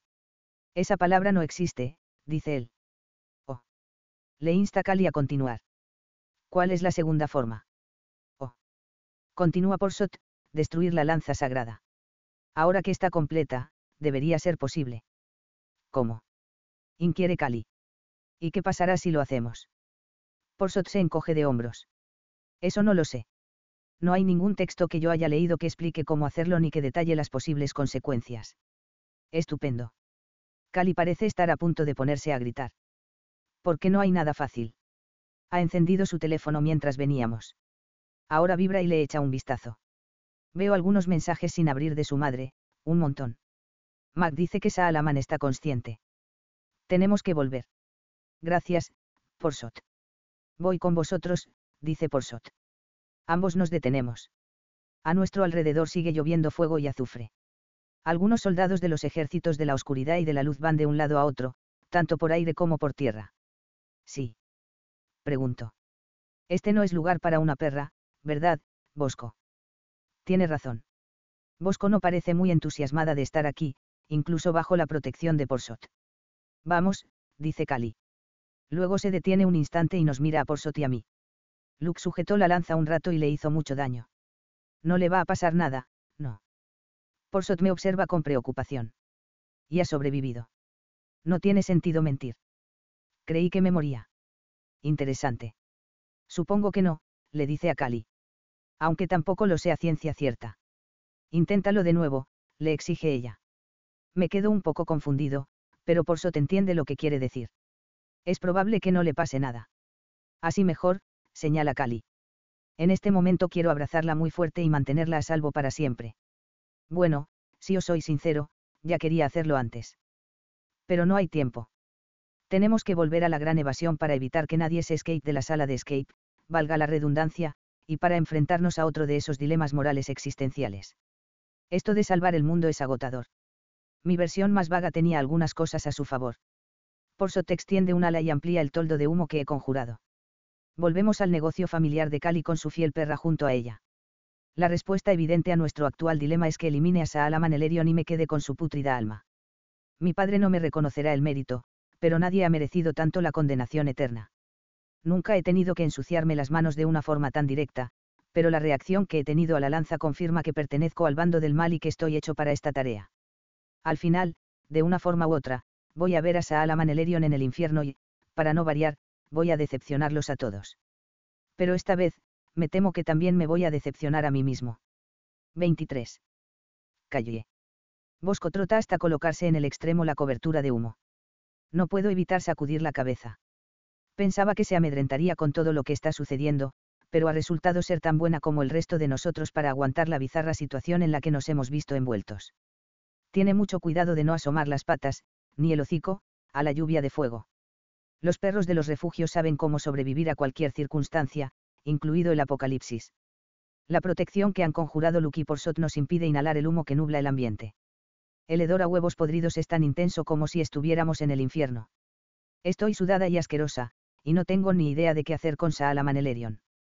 Pero tengo la lanza sagrada y he recuperado a mi perra, así que la misión no ha sido un fracaso absoluto. Frente a nosotros, vemos aparecer la puerta de entrada a la gran evasión. El coche de segunda mano de Gerard sigue aparcado delante. Me pregunto si podríamos haber conducido hasta donde estaban Porsot y Bosco. ¿Por qué no se nos ha ocurrido? Tal vez porque estábamos demasiado pendientes de las ardientes llamas que caen del cielo. De todos modos, ahora ya no viene a cuento pensar en eso. Gerard abre la puerta corriendo y nos mete dentro. Se supone que la lanza que tengo en mis manos es todopoderosa. Sin embargo, es incapaz de hacer lo que quiero que haga. No puedo detener esto ni proteger a mi gente. Proteger a todo el mundo. Al menos hasta ahora. El único consuelo que me queda es que ni siquiera yo puedo culparme por no estar preparada. Esto no es un examen para el que podría haber estudiado. En cuanto Bosco pisa el suelo del vestíbulo, gime y se tumba sobre su vientre, a pesar del ruido que están haciendo Saalaman y sus seguidores, gritando y golpeando la puerta desde el interior del laboratorio de Tesla. Por suerte, siguen encerrados dentro. Me sentiría aliviada, si no fuera porque Gerard y Mag me miran como si estuvieran a punto de tener un ataque de pánico. ¿Tan malo es? Pregunto. Necesito tiempo para pensar cuál es el camino correcto a seguir, aunque también sé que no tenemos mucho que perder. Pero no me gusta ninguna de las opciones que me ha dado Porsot. Nuestras puertas no están hechas para aguantar los porrazos de gente que intenta derribarlas, señala Gerard. Luego baja la voz. Pero tenemos otro problema. Me olvidé de sacar las llaves. Solo es cuestión de tiempo que se den cuenta de que están ahí dentro, dice Mag. Mierda. Las llaves funcionan a ambos lados de la puerta de entrada. Luke se para frente a mí, obligándome a que le mire a los ojos. Pero yo no quiero hacerlo. Cuando Mag dijo que me miraba como un tontorrón, era verdad. Y a mí me pasa lo mismo con él. Me preocupo por él. Y eso es lo que más miedo me da. Cali, dice él, puedo encargarme yo de Saalaman. Me lo estaba esperando. En cuanto Porsot nos explicó las posibilidades de acabar con el apocalipsis, supe que Luke se ofrecería. Que insistiría en hacerlo. Pero no me siento cómoda con la idea. O yo, protesta Porsot. Sería una minucia. Debería ser yo, conviene Luke, decidido. Metí la pata con la invocación. Debería haber tomado sus almas en ese momento. Lo justo es que lo haga yo. No, declaro. Tiene que haber otra manera. Como era de esperar, Luke se pone a discutir. Aunque consigamos destruir la lanza, Saalaman va a seguir por aquí. Pase lo que pase, será un problema. No se mata a la gente porque sea un problema. No debería haber gritado, pero ahora mismo me siento un poco perdida. ¿Y si tiene razón aunque yo crea que está mal? ¿Y si al prometer entregarle mi alma ya no sé distinguir entre el bien y el mal y se le va a dar un mal uso al poderoso artefacto que tengo en mis manos? ¿Y si Luke mata a Saalaman y todos terminamos arrepintiéndonos? No, tú no lo haces, me dice Luke con suavidad, acercándose un poco más a mí. De donde yo vengo, las cosas son un poco distintas. Ya lo sabes. De donde tú vienes no es de donde yo soy. Soy consciente, declara él. Necesito pensar en todo esto como lo haría en circunstancias normales. ¿Cómo lo hago aquí, en el lugar de donde soy? Hablando con Mag. ¿Vienes conmigo un momento? Me vuelvo hacia Mag. Claro, responde ella sin dudar. Voy hacia el pasillo. Espera. Luke levanta una mano. ¿A dónde vas? Estamos en medio de una conversación. Me detengo. A la sala de control. Solo quiero hablar con Mag a solas. Enseguida volvemos. Es una cosa que hacen mucho, le explica Gerard. Sí, solemos hablar entre nosotras. Es lo que hacen los amigos, digo. Así es como siempre tomo las decisiones importantes. Me engancho al brazo de Mag, sujetando la lanza con la otra mano, y nos dirigimos hacia las escaleras. Allí arriba, podremos hablar tranquilamente y, al mismo tiempo, vigilar a Saalaman a través de las cámaras. Porsot se queda al mando, digo por encima del hombro. Luke y Gerard se miran ofendidos. Si hoy fuera un día como otro cualquiera, me reiría. Pero ahora mismo, a mí yo más risueño no le apetece dar la cara. Mag es una persona inteligente. Entre las dos hemos resuelto muchas cosas. Seguro que encontramos una solución para esto. La puerta de la sala de control está abierta. Se me está ocurriendo una idea, señala Mag. ¿Lo veis? Ya está mereciendo la pena. Mi amiga se sienta en la silla que hay frente al primer ordenador, hasta que aparece la pantalla de la sala donde están nuestros chicos malos. Después, escribe un mensaje y me sonríe. Me acerco para leerlo. Les ha puesto, afrontadlo, caras picudas, estáis atrapados. El mensaje aparecerá en la pantalla que hay en el rincón de la sala. Suelto un bufido de risa y le doy un ligero codazo para que se aparte y así poder escribir, mucha guerra y pocos grimorios. No, espera. Tengo otra mejor. Escribo, líder de una secta. Más bien, fracasado de una secta. Ambas nos reímos, a pesar de que, hace unos segundos, no me veía capaz de hacerlo. Todavía hay un poco de luz en esta oscuridad. Me relajo en este instante hilarante. Siento como si estuviera respirando un aire que contrarresta todo lo malo que hemos tenido que pasar para llegar hasta aquí. Pero sé que este instante se desvanecerá en breve. Y eso es lo que sucede. Saalaman y sus acólitos dejan de mirar a la pantalla y continúan golpeando la puerta y buscando algo con lo que puedan derribarla. No tardarán mucho en echarla abajo, dice Mag. ¿De qué querías hablar? Acerco una silla a su lado. Ya lo sé. Porsot me ha dado algunas soluciones, pero... Apoyo la cabeza en el escritorio, junto al ordenador. Ojalá tuviera tiempo para llorar. O para gritar. El problema es que para detener a Saalaman tenemos que matarlo o destruir la lanza. Max se toma un segundo para asimilar la información. ¿Y cómo se puede destruir la lanza? Esa es otra. No sabemos cómo hacerlo. O si desencadenará algo tan malo como esto. Mag no dice nada. Pero aunque decidamos destruirla, si primero descubrimos cómo, Saalaman seguiría siendo un problema. Suelto un suspiro. Ya has oído a Luke decir que quiere encargarse de él. ¿Qué crees que debo hacer? Mag lo piensa un momento. Es una solución, pero es una mierda. Veo en el monitor que los satanistas han roto una silla y están golpeando con ella la puerta de madera. La cámara del vestíbulo nos muestra que han hecho un agujero por el que se hila un brazo. Bosco ladra enfurecida, mientras Porsot tira de ella para que retroceda. ¿Se te ocurre alguna otra idea? Pregunto. ¿Hay alguna forma de saltarse las reglas? Hacer otras nuevas. Ya sabes, ¿cómo cuándo? Creamos una nueva sala, termino yo. Me parece una idea interesante. Debería haber un camino alternativo. Siempre procuramos que haya más de una manera de dar con la solución.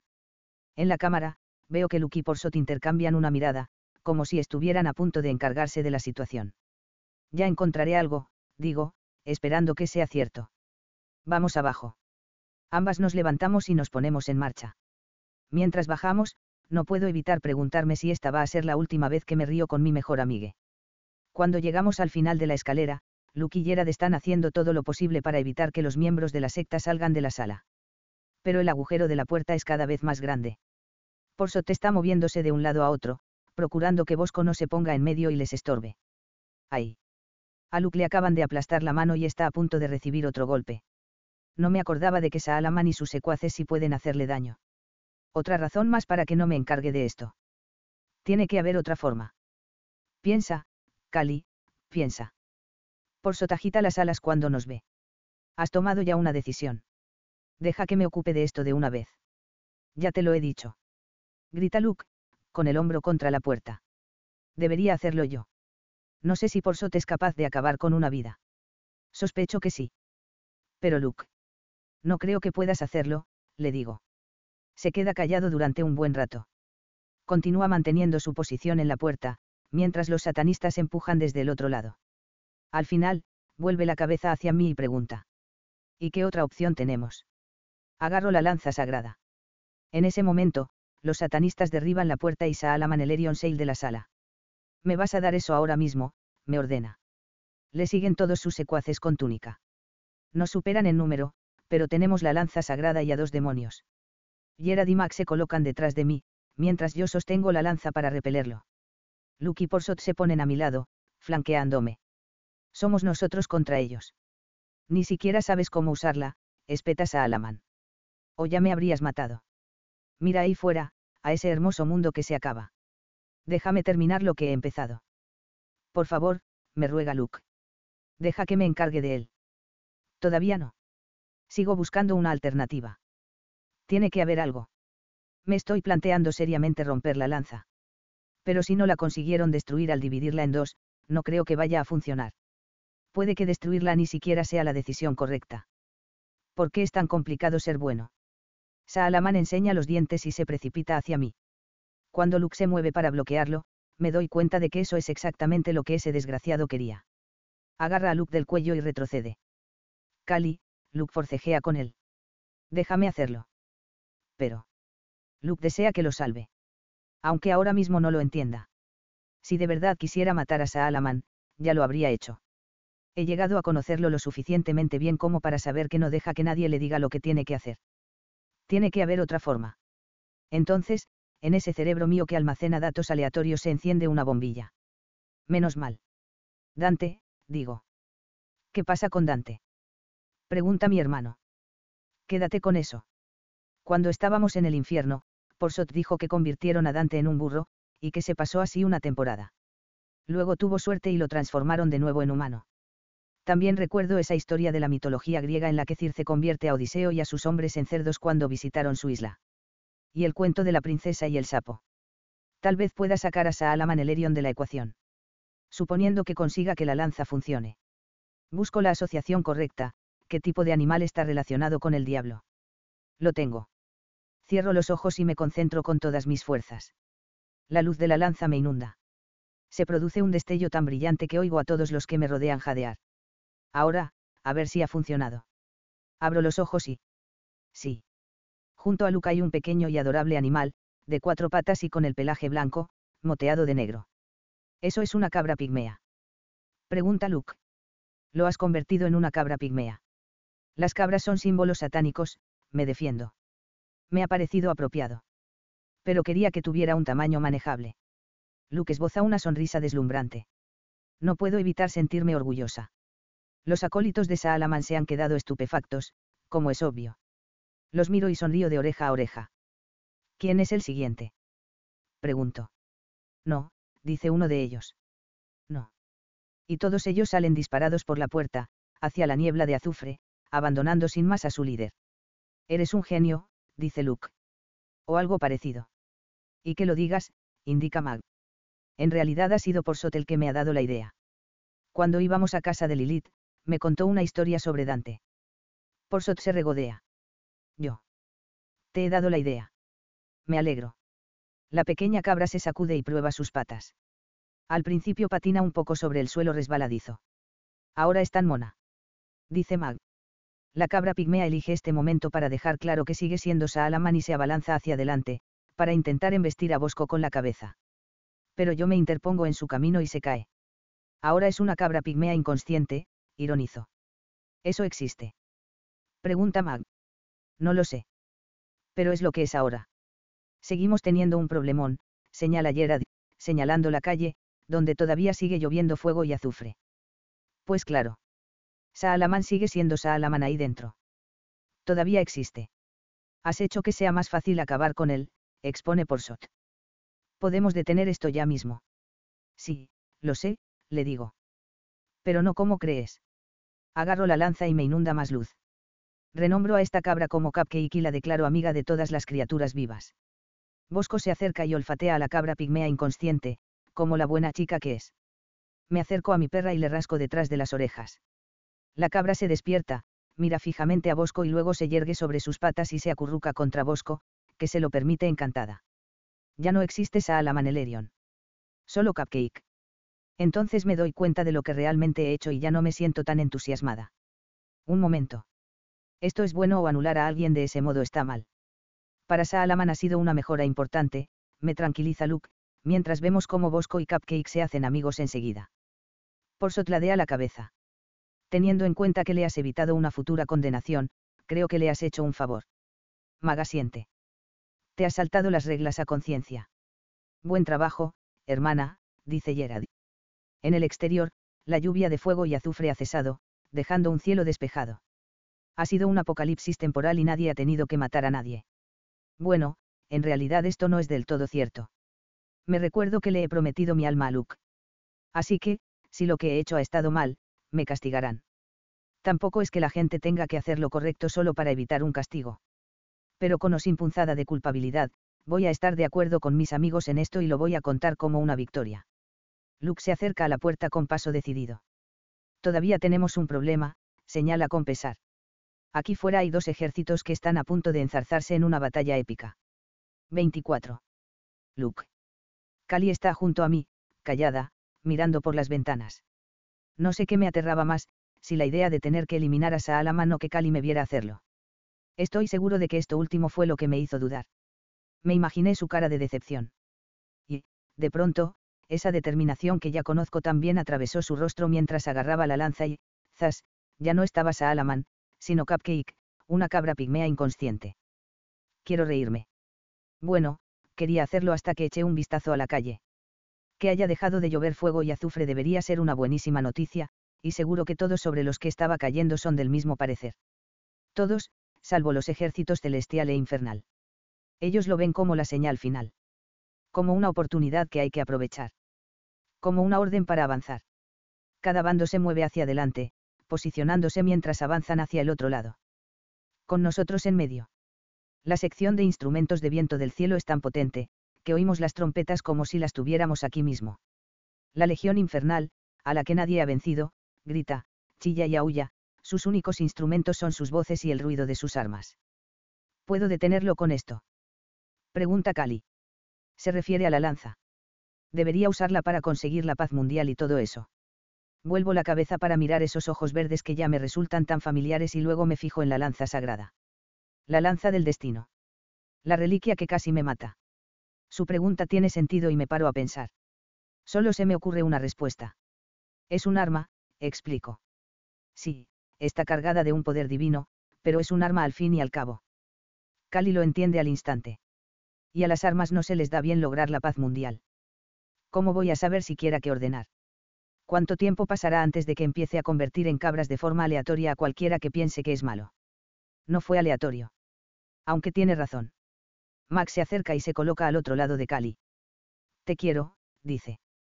Pero no creo que deba ser tú la única poseedora del anillo. Ah. Una referencia a Taalkin. Justo lo que la conversación necesita. El único anillo de poder creado por Sauron. A mi padre le encantan esas historias. Sois todos una panda de frikis, declaró, fingiendo asco. Culpable, dice Cali. Nadie debería poseer el anillo único, comenta Gerard. Mirad lo que le pasó a Frodo. Porsot suelta un suave silbido. Siempre he querido visitar los puertos grises y viajar al oeste. Frikis, repito. Volvamos al asunto que nos ocupa. La lanza es ante todo un arma. Debe de haber una razón para que haya estado dividida todos estos años. ¿Qué has sentido cuando la has usado? Observo a Cali con atención para evaluar cómo reacciona a la pregunta. Como si me hiciera feliz limpiar con fuego. Tiene sentido. Me estremezco de la cabeza a los pies al recordar el mal rato que he pasado cuando la he tocado. Para mí, sí. Ten en cuenta que he sufrido en mis propias carnes el intento de esa cosa de eliminarme de ese modo. Me pregunto, Porsot levanta un ala para acariciarse la barbilla con plumas, si la ocultaron, no para protegerla, sino para protegeros a vosotros. A la humanidad. Fijaos si no, en todo lo que ha ocurrido en el corto espacio de tiempo desde que la encontrasteis. Cali mira a Cupcake. Sí, los humanos no somos demasiado buenos a la hora de decidir limpiar con fuego, históricamente hablando. Supongo que esto significa que la vamos a destruir. Eso demostraría a todo el mundo que nadie está intentando usarla para iniciar el apocalipsis, ¿verdad? A menos que haya alguna regla que desconozcamos. No parece del todo convencida, pero se la ve decidida a abordar la idea. ¿Pero cómo lo hacemos?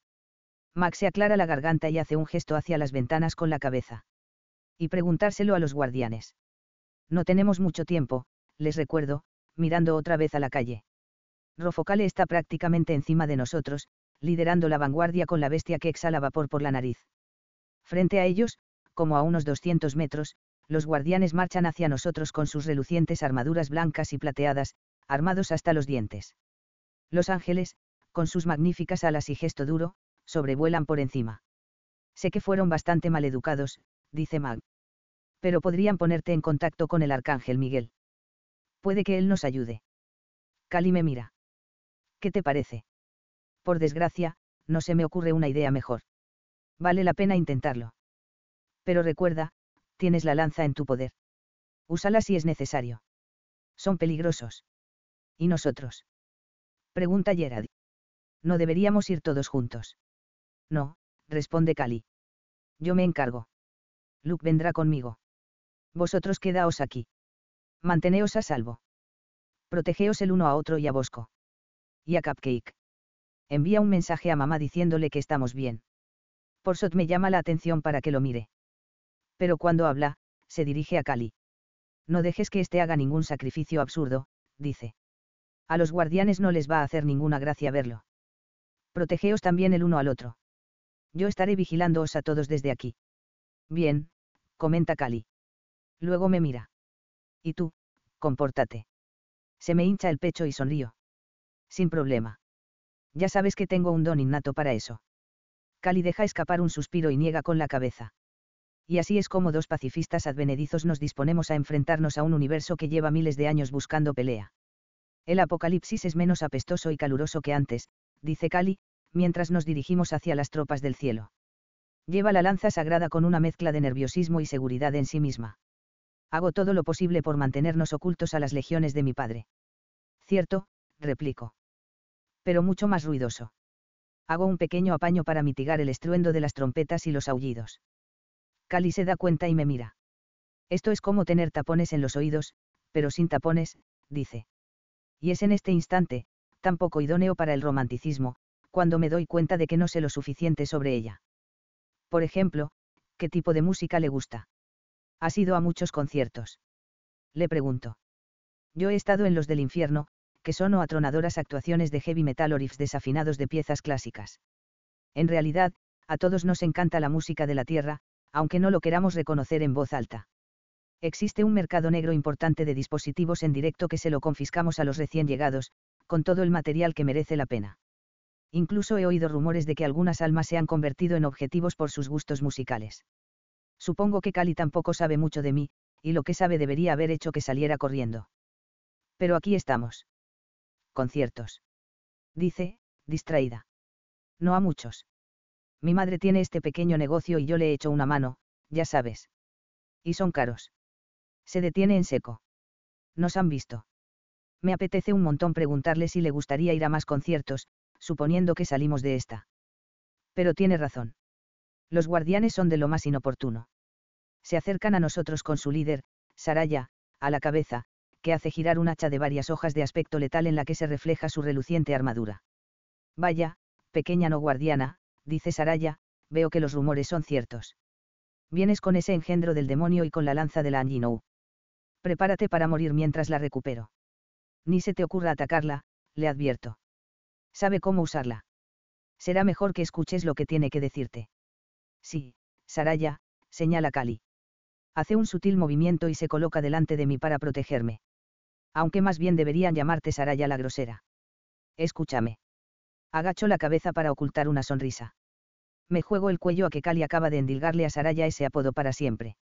Empieza a hablar, ordena Saraya. Mueve el hacha de forma ostentosa. Cuanto antes termines, antes podré matarte. Alzo la mano para protegerme los ojos del resplandor de los ángeles. Cualquiera se preguntaría por qué no están liderando la carga, pero conociendo a los guardianes y viendo cómo trabajan, tiene mucho sentido. Es imposible que los guardianes no insistan en lanzarse los primeros a la gloriosa batalla. Los ángeles, en cambio, llevan milenios existiendo. ¿Por qué iban a mostrarse tan ansiosos por estar en el frente? Para los demonios, sin embargo, es más una cuestión de orgullo. Creen que los que se quedan en la retaguardia son unos cobardes. Son unos fanfarrones, propensos a darse golpes de pecho. Pero en la retaguardia es donde seguramente estén los más inteligentes y futuros porsots, aunque mi tutor solía ser un demonio temible. Estoy divagando. Cali medita un instante lo que va a decir. Saraya la grosera, declara al cabo de un rato. La guardiana hace una mueca, como puedes comprobar, hemos reunido las dos mitades de la lanza sagrada. ¿Me ves luchando con ella? No, porque lo único que he hecho ha sido intentar detener a Saalaman Elerion y a su orden, lo que, por cierto, hemos logrado. Así que terminad con esto de una vez. A mí esto me huele a trampa, indica Saraya. Una bastante ingeniosa, pero trampa al fin y al cabo. ¿Cómo no? No te he dicho que me temía que te iban a decir esto, porque no quería decirte te lo dije, pero podría habértelo dicho. Cali me mira sin parpadear siquiera. Lo que tiene mérito, teniendo en cuenta el galimatías que acabo de soltar. Pues entonces propongo que destruyamos la lanza sagrada, dice, para demostrar que no tenemos intención de usarla y evitar que vuelva a suceder algo parecido a esto. Saraya ruge con una sonora carcajada. Varios guardianes se acercan blandiendo sus armas. Ha amenazado con destruir la lanza sagrada. Exclama Saraya. Atrapadla. A sus órdenes, Saraya la grosera. Grita uno de ellos. No me río porque están hablando muy en serio. De hecho, se abalanzan sobre Cali, que los mira con cara de pánico. Debe de estar pensando en las opciones que tiene, y si convertirlos o no en cabras pigmeas. No, le suplica ella. Los apunta con la lanza. Solo quiero acabar con esto. Sí, claro, escupe Saraya. Están a punto de alcanzarla. Cali me mira. ¿Qué hago? Algo se rompe en mi interior. Todo mi cuerpo se sacude, fuera de control, como si se me estuviera formando un nuevo esqueleto bajo la piel, dispuesto a desprenderse de mí y dejarme atrás. El palpitante dolor se prolonga, hasta el punto de que me pregunto si he vuelto a tocar la lanza sagrada. Sé que no, pero no puedo evitar gritar. Luke. Cali tampoco sabe lo que está pasando. Atrás. Le advierte a los guardianes, que se detienen al instante.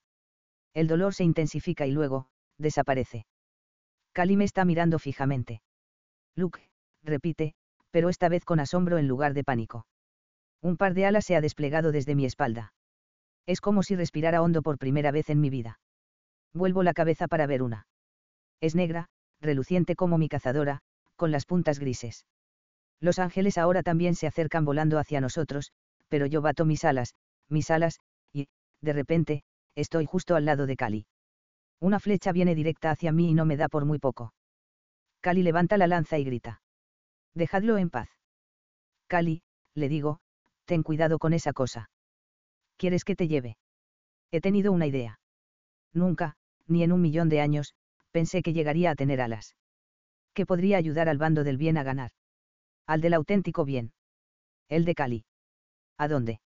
Al cielo, indico. Ella vacila un instante. Tampoco le hagas daño tú, le dice a la lanza sagrada, aunque se la coloca en el brazo derecho. Luego sacude la cabeza, me mira a mí y a mis alas y sonríe mientras los guardianes y los ángeles nos observan boquiabiertos.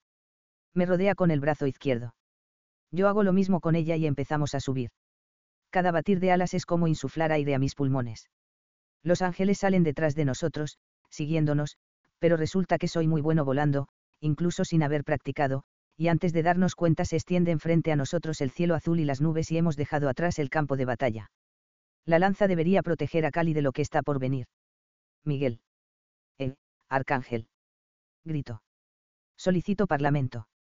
Vamos a terminar con esto de una vez. Miguel. Cali tiene los ojos abiertos de par en par. Estamos volando. Tus alas. Tus alas son negras como mi corazón, termino por ella. No digas eso. Son preciosas. Son tuyas. ¿Sabes quién eres? Soy perfectamente consciente de lo que significa, pero si me pongo a pensarlo ahora, lo mismo me agobio. En realidad no quería ver cómo te mataban los Deus Ex Guardianes. Eso no es lo que significa Deus Ex Machina. Significa, el dios que baja de la máquina, porque, en las obras griegas y romanas, solían bajar con algún medio mecánico a un actor que representaba el papel de un dios para resolver una situación o dar un giro a la trama. Cali, digo con tono divertido, llama a Miguel. Sí. Respira hondo y luego. Migu. Pero no necesita gritar. Volamos a través de otro banco de nubes y salimos del plano terrestre. Delante de nosotros, hay un par de elaboradas puertas perladas. Son muy altas y dentro de su pálido brillo se reflejan todos los colores. Frente a las puertas, se encuentra un ángel que irradia luz por cada poro de su cuerpo. Se trata de Miguel. Al verlo, todo mi ser quiere darse la vuelta y desaparecer volando. Ese ser podría desintegrarme en un abrir y cerrar de ojos. Es él, dice Cali. Incluso los mortales saben cuando están frente a un arcángel. Has llegado lejos, la animo. Termina con esto. Traga saliva. Hemos llegado lejos. Nos llevo volando hacia Miguel y la dejo en el suelo. Aunque en realidad aquí no hay suelo en sentido estricto, pero mis sospechas resultan ser ciertas y Cali se mantiene en pie en el aire. Acércate. Es casi translúcido, lo que resulta un poco espeluznante. Es como si en lugar de un corazón, tuviera una estrella dentro de él. Sus tupidas cejas blancas hacen juego con sus prístinas y perfectas alas. Poseedora de la lanza sagrada, le dice a Cali. A mí, sin embargo, engendro de Lucifer. No te olvides de mi madre, puntualizo yo. También soy el engendro de Lilith. Enarca ambas cejas. ¿A qué habéis venido? Cali levanta la lanza sagrada. Esta cosa ha desencadenado por accidente el apocalipsis. No sabemos cómo deshacernos de ella, y tus guardianes se han reído de nosotros cuando se lo hemos sugerido. Hace una pausa. De modo que hemos pensado que te la podrías quedar. Salvar el mundo y suspender toda esta locura. ¿Por qué? Pregunta Miguel.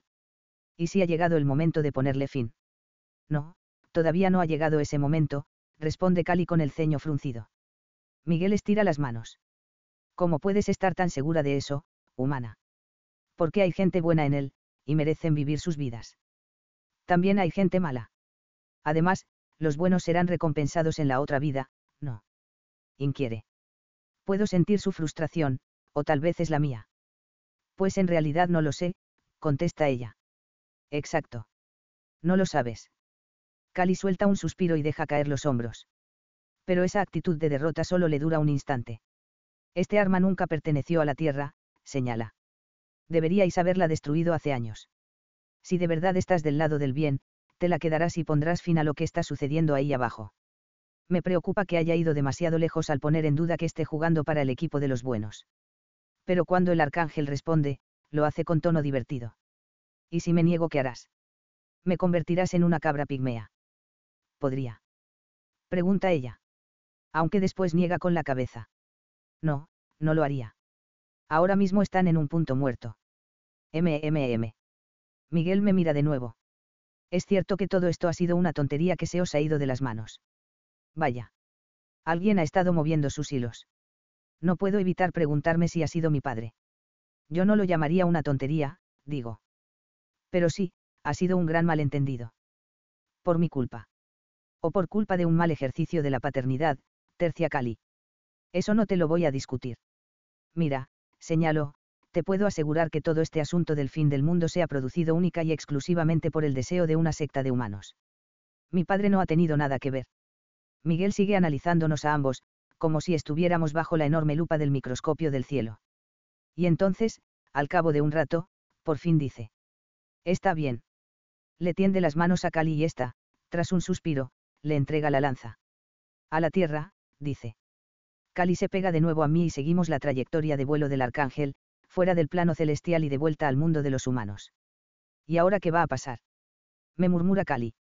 No estoy segura de si confío o no en él. Lo he oído, avisa Miguel sin darse la vuelta.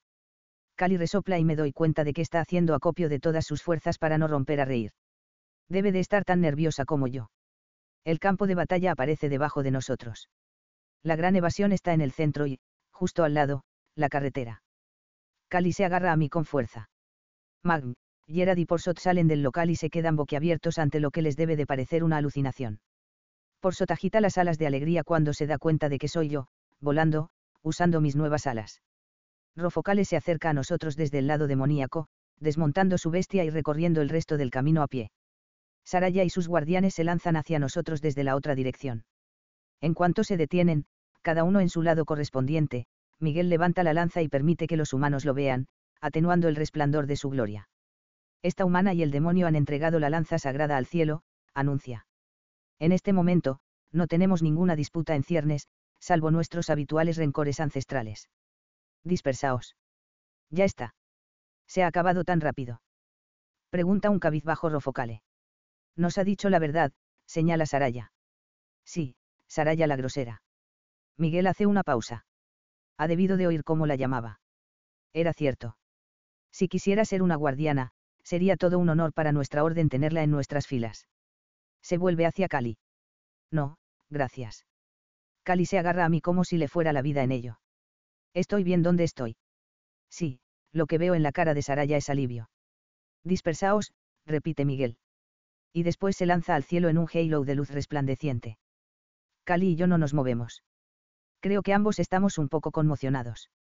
Lo hemos conseguido, dice. Tiene razón. Lo logramos. Hemos evitado que se acabe el mundo y el plazo que me dio mi padre casi ha expirado.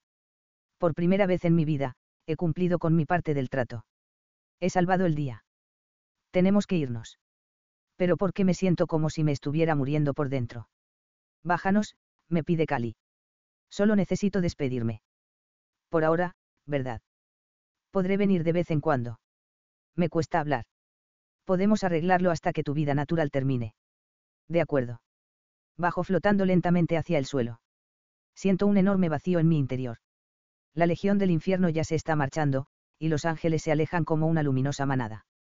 La carretera queda despejada y, por fin, vemos a los equipos de televisión que estaban grabando en la distancia. Me pregunto qué historia se les ocurrirá para dar sentido a todo esto. Cuando aterrizo, Mag y Gerard se precipitan hacia nosotros.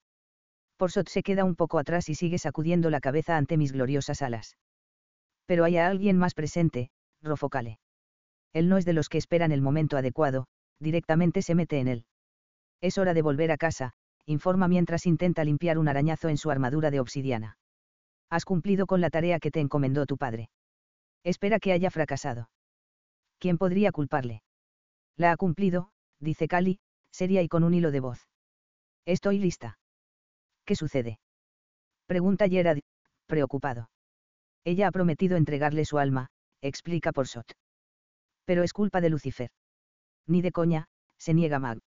Gerard está de acuerdo con eso. He hecho una promesa, dice Cali. Tengo que cumplirla. Se nota que Gerard y Mag se están preparando para discutir y esgrimir sus argumentos. Pero no van a poder hacer nada para evitarlo. Un trato es un trato. Cuando le das la mano a un demonio, se acabó. No hay vuelta atrás, a menos que quieras apoquinar y obtener un poco de dolor extra por las molestias. Por otro lado, en lo que a mí respecta. Nos vamos a casa, le digo a Rofocale. Pero Cali se queda aquí. Luke, no, protesta ella. Has cumplido con tu promesa. No te voy a dejar hacerlo. No es algo que dependa de ti. Tu alma es demasiado buena para mí. Quédate aquí, entra ahí dentro y abraza a tu perra, cuéntales lo del Deus ex Miguel.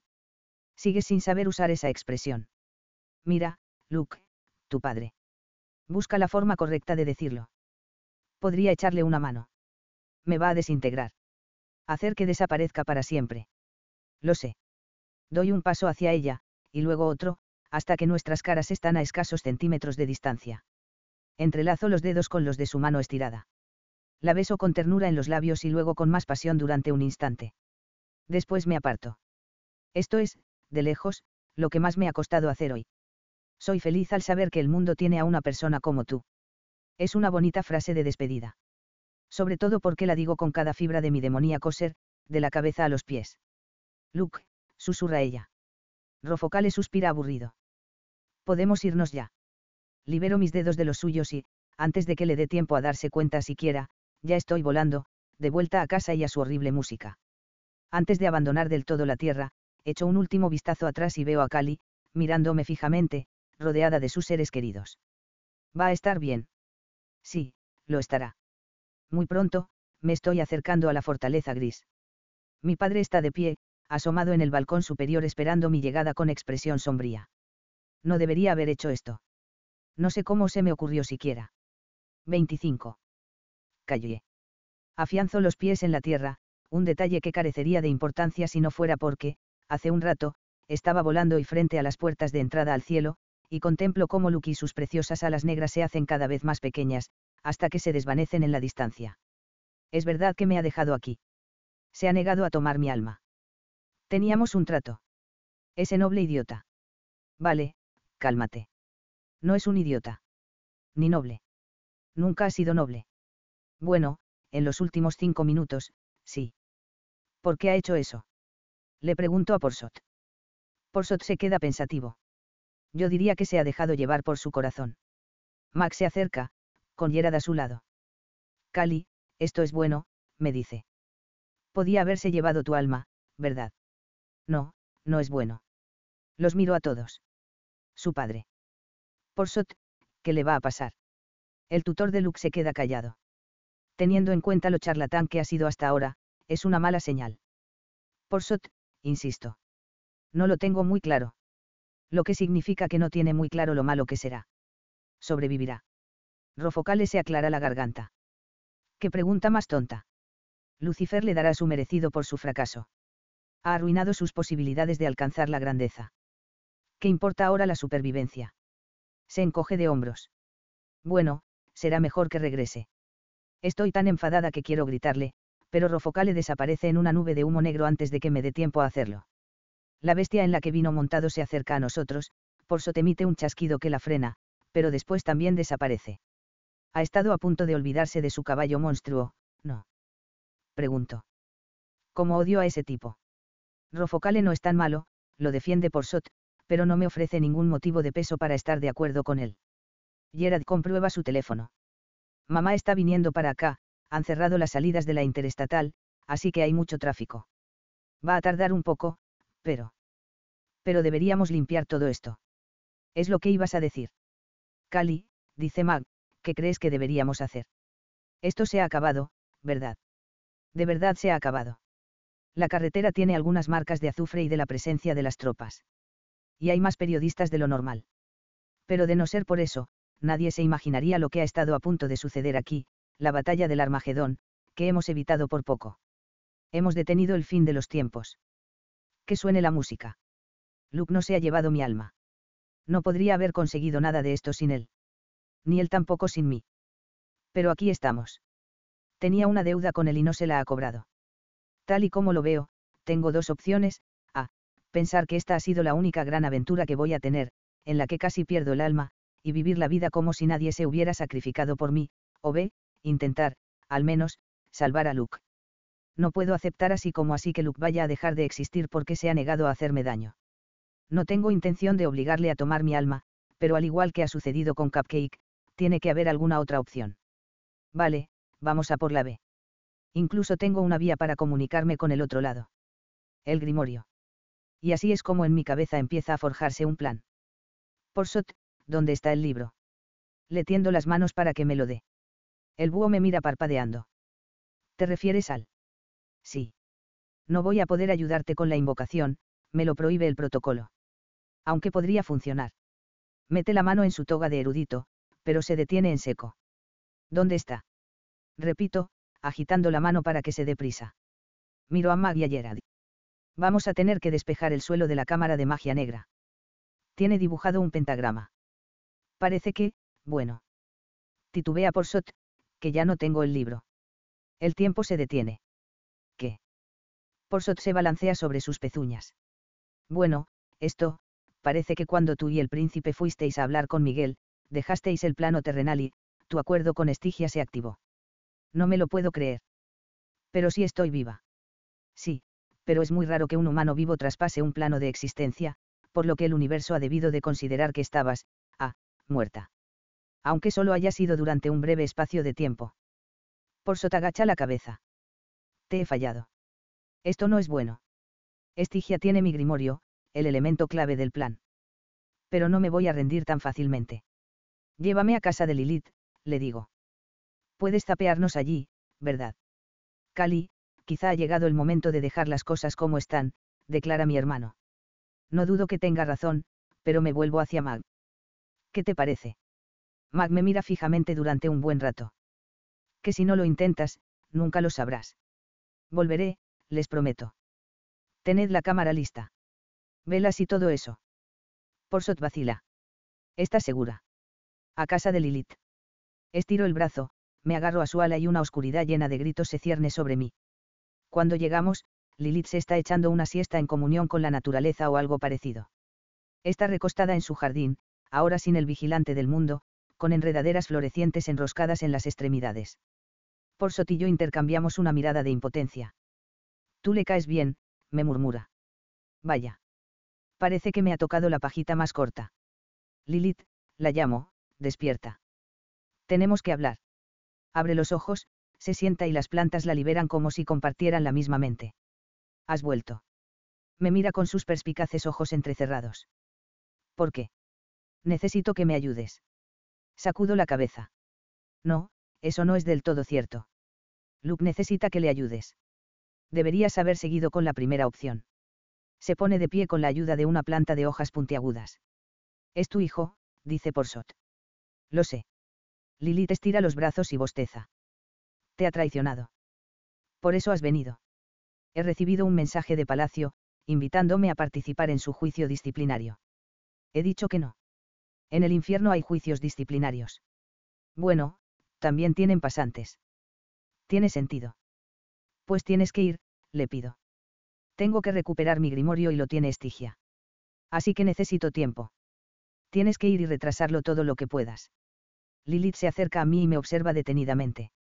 ¿Por qué te importa tanto? ¿Por qué no se merece que le castiguen por esto? Me ha ayudado a salvar el mundo y no ha querido quedarse con mi alma. Podría haberse salvado, pero no lo ha hecho. No te dejes engañar por un gesto para quedar bien. Confía en mí, le digo. No me dejo engañar. Ni tampoco lo ha hecho para quedar bien. Ni siquiera me dio la oportunidad de convencerle para que no lo hiciera. Pero esa no es la razón por la que quiere salvarlo, señala ella. Luego suelta un suspiro. Iré. Puedo llevarte hasta Estigia de camino al palacio.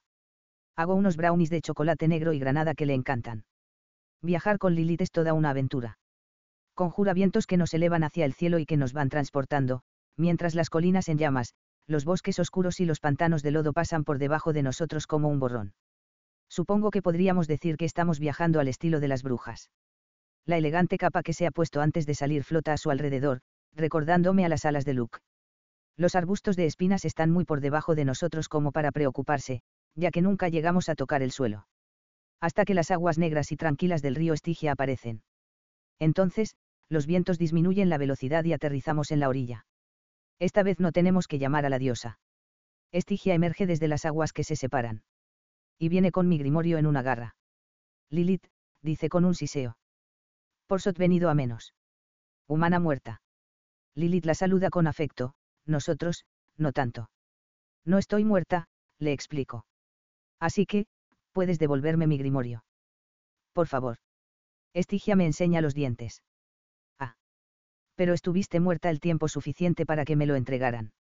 Así es la vida. El libro es mío. Un buen libro antiguo.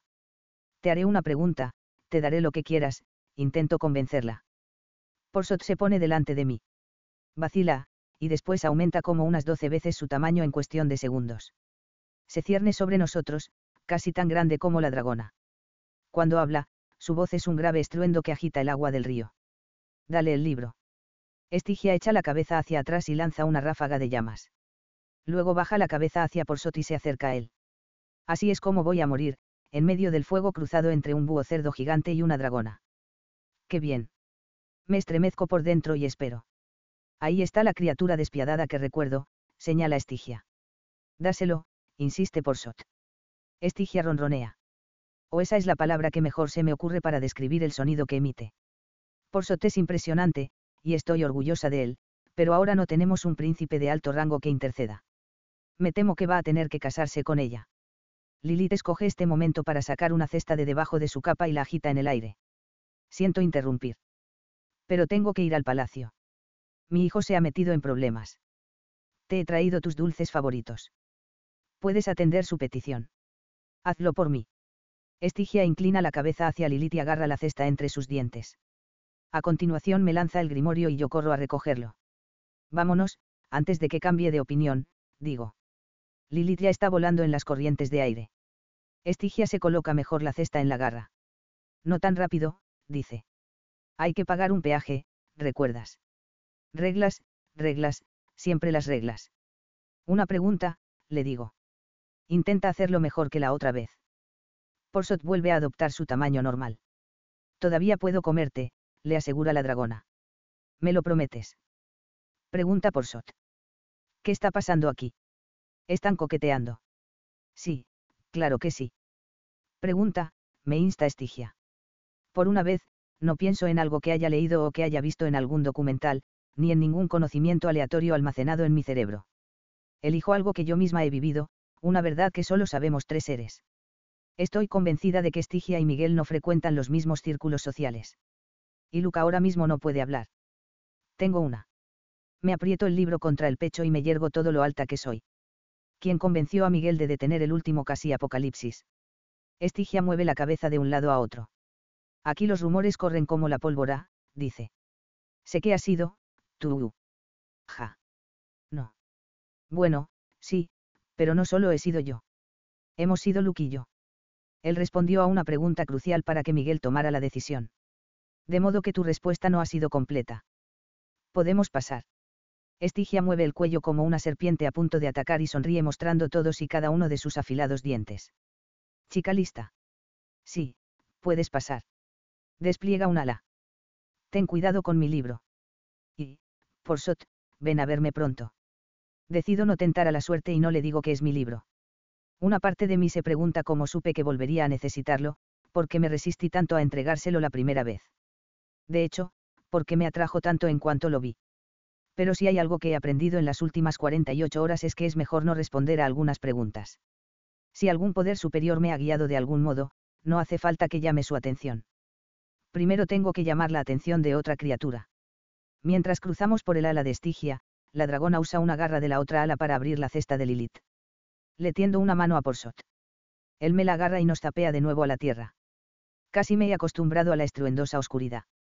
Aparecemos en el vestíbulo de la Gran Evasión, donde Bosco y Cupcake nos dan una entusiasta bienvenida.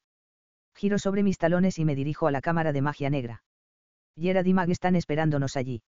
Han despejado el suelo de muebles, excepto el soporte del grimorio, y colocado velas en las puntas del pentagrama. ¿Lo tienes?, pregunta Mag. ¿Y ahora qué? Coloco el libro en su sitio y echo un vistazo al capítulo en el que se invoca a Rofocale, ministro del infierno. Ahora veremos si soy capaz de burlar al diablo. 26. Luke. Sabía que no iba a ganar ningún concurso de popularidad en el infierno, más bien todo lo contrario. Pero de alguna forma, enfrentarse a una aglomeración de demonios y a mi padre deseando mi ruina es una prueba abrumadora de la animadversión que siempre han sentido hacia mí. Bueno, más que animadversión. Odio. Aunque también podría ser que las hordas de desalmados que me rodean en la sala del trono de mi padre, donde estoy sentado frente a él, contrito, y donde ni siquiera se me permite ponerme de pie, simplemente estén soltando la agresividad contenida que no han podido gastar en la batalla final. Al fin y al cabo, he frustrado su sed de sangre. Ahora me he convertido en su objetivo. Rofocale está junto a mi padre, con expresión severa, juzgándome. La de mi padre es dura y despiadada. Lo peor de todo es que creo que está disfrutando con esto. Tiene las alas extendidas en todo su esplendor, a ambos lados del trono. Yo agito las mías. Todavía me parece increíble haberlas conseguido. Guárdalas, me ordena. Me dispongo a decirle que no sé cómo hacerlo, pero en cuanto lo pienso se pliegan al instante. Sin ellas, me siento más pequeño. Seguro que eso era lo que quería. Disponías de 48 horas de plazo, un plazo que ya ha expirado, comenta mi padre. ¿Cuáles fueron mis órdenes? Todo este juicio es una farsa. ¿Cómo me gustaría que fuera directo al castigo? Responde, me insta. La silla en la que estoy sentado me obliga a hacerlo. Otro de los juguetitos de Lucifer, como el vigilante del mundo. Me dijiste que me asegurara el alma de Cali. Y yo accedí a hacerlo, como un monstruo. Y lo has hecho. Elegí liberarla de su promesa, indico. Así que se puede decir que al principio te hice caso, pero luego no. Reconoces que elegiste desobedecer una orden directa de tu rey y padre. Presiona. Por una humana. Las hordas de demonios lanzan chillidos de disgusto. Algunos gritan. Hervirlo. Puedes seguir adelante con esto. Si esta va a ser una de esas historias que se cuenten hasta el final de los tiempos, paso de quedar como un cobarde. Deshazte de mí. Soy culpable. Todavía no he logrado conseguir una sola alma. Es más, no quiero hacerlo. Mi padre se pone de pie. Su sombra se cierne sobre mí. Podría fingir que no tengo miedo. Pero solo sería eso, fingir. Preferiría seguir con vida. Sin embargo, en esta ocasión las consecuencias escapan a mi control. No soy yo quien va a tomar la decisión. Sino él. Un momento, interrumpe la voz de mi madre. Mi padre se sorprende al verla. Estaba tan concentrado en mí que no ha debido de percibir su llegada. El mensajero me ha dicho que no querías venir, dice. He cambiado de opinión, se justifica mi madre. Luego atraviesa la sala vestida con una capa larga de terciopelo. ¿Qué está haciendo aquí? Traedme una silla. Quiero oír todos los cargos de los que se le acusan. Muy bien, dice mi padre y se deja caer sobre el trono. Percibo al instante el cambio que se produce en el rostro de Rofocale. Puede que sea el único que me haya dado cuenta. Es la misma mirada distante que inició todo este lío. No es la primera vez que me equivoco, pero me jugaría mi no mucho más larga, aunque valiosa vida, a que estoy en lo cierto. Lo están convocando. Rofocale levanta una mano y confirma mi sospecha. Lo siento, señor, pero me temo que tengo. Sí, una invocación. Tienes muchas últimamente. Mi padre agita una mano. Ve. Seguiremos sin ti. Mi madre me guiña un ojo y cruza los dedos. Cuando Rofocale desaparece siento algo parecido a la esperanza. Hasta que mi padre vuelve a hablar. Primero mira a mi madre y luego a mí. Creo que no hace falta poner al día a nuestra querida Lilith. Después de todo, el príncipe ha admitido su culpabilidad y su falta de agallas para hacer lo que se espera de la posición que ocupa. Podemos ir directamente a la sentencia. La sala del trono está ya en vítores. Será mejor que lo que sea que haya planeado Cali vaya igual de rápido que este juicio. 27. Callie y Luke. El tiempo corre que se las pela. Mi madre está en un atasco de camino a casa. Hemos cerrado la puerta principal con llave para retrasarla un poco por si llega antes de que terminemos de invocar a un demonio. Puede que sea la orgullosa propietaria de un grimorio, pero nunca me imaginé que llegaría a usarlo de verdad.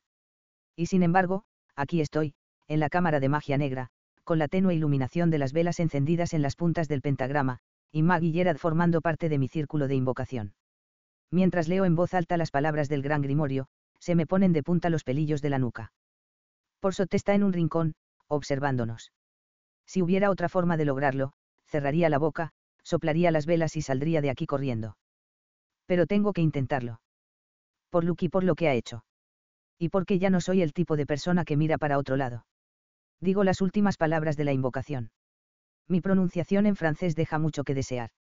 Tienes que hacerlo bien para que el hechizo funcione. Espero que no. Nos sumimos en un silencio sepulcral. Y entonces, una ráfaga de viento corre a nuestro alrededor, agitando las llamas de las velas. ¿Ha funcionado? No lo sé. Esto no me gusta en absoluto, dice Mag. Todo terminará enseguida, asegura Porsot. Supongo que eso es reconfortante. Confío en que el pentagrama atrape al demonio igual que le sucedió a Luke cuando respondió a la invocación de la Orden de Elerion. La única forma de que nadie resulte herido es que el demonio se quede encerrado dentro. Espero no equivocarme. De pronto, Rofocale aparece en el centro del pentagrama. Está enfadado. Debería haberme imaginado que eras tú. Sus ojos son dos ardientes llamas. ¿Qué quieres? Trago saliva. Las caras de Mag y Gerard reflejan el mismo terror que yo siento. Luke era un tipo atractivo con una cazadora de cuero. Sí, seguro que antes han visto a Rofocale y a otros demonios en la calle, pero no es lo mismo respirar el mismo aire que un demonio, que respirar el mismo aire que un demonio en un espacio cerrado. Rofocale es monstruoso, y no de la forma tan adorable como lo es Porsot. ¿Qué quieres? Repite, pronunciando las palabras muy despacio. No puedo dejar que Rofocale vea que yo también le tengo miedo. Me sudan las palmas de las manos y el corazón me late en el pecho como si estuviera corriendo una intensa maratón, y yo odio correr. No, no puedo permitir que Rofocale vea esa debilidad en mí. Ni que se entere de con quién quiero hablar realmente. La bendición que busco es una audiencia con Lucifer. Llámalo aquí y ahora. Rofocale pone los ojos rojos en blanco. No es posible. Dime otro nombre. ¿Puedes salvar a Luke? Pregunto. Nadie puede. Me cruzo de brazos. Excepto Lucifer. Rofocale agita una mano. No es posible. ¿Qué otra cosa puedo concederte? Riqueza. Poder. No pienso dar mi brazo a torcer. No puedes salir de aquí hasta que no te libere, ¿verdad?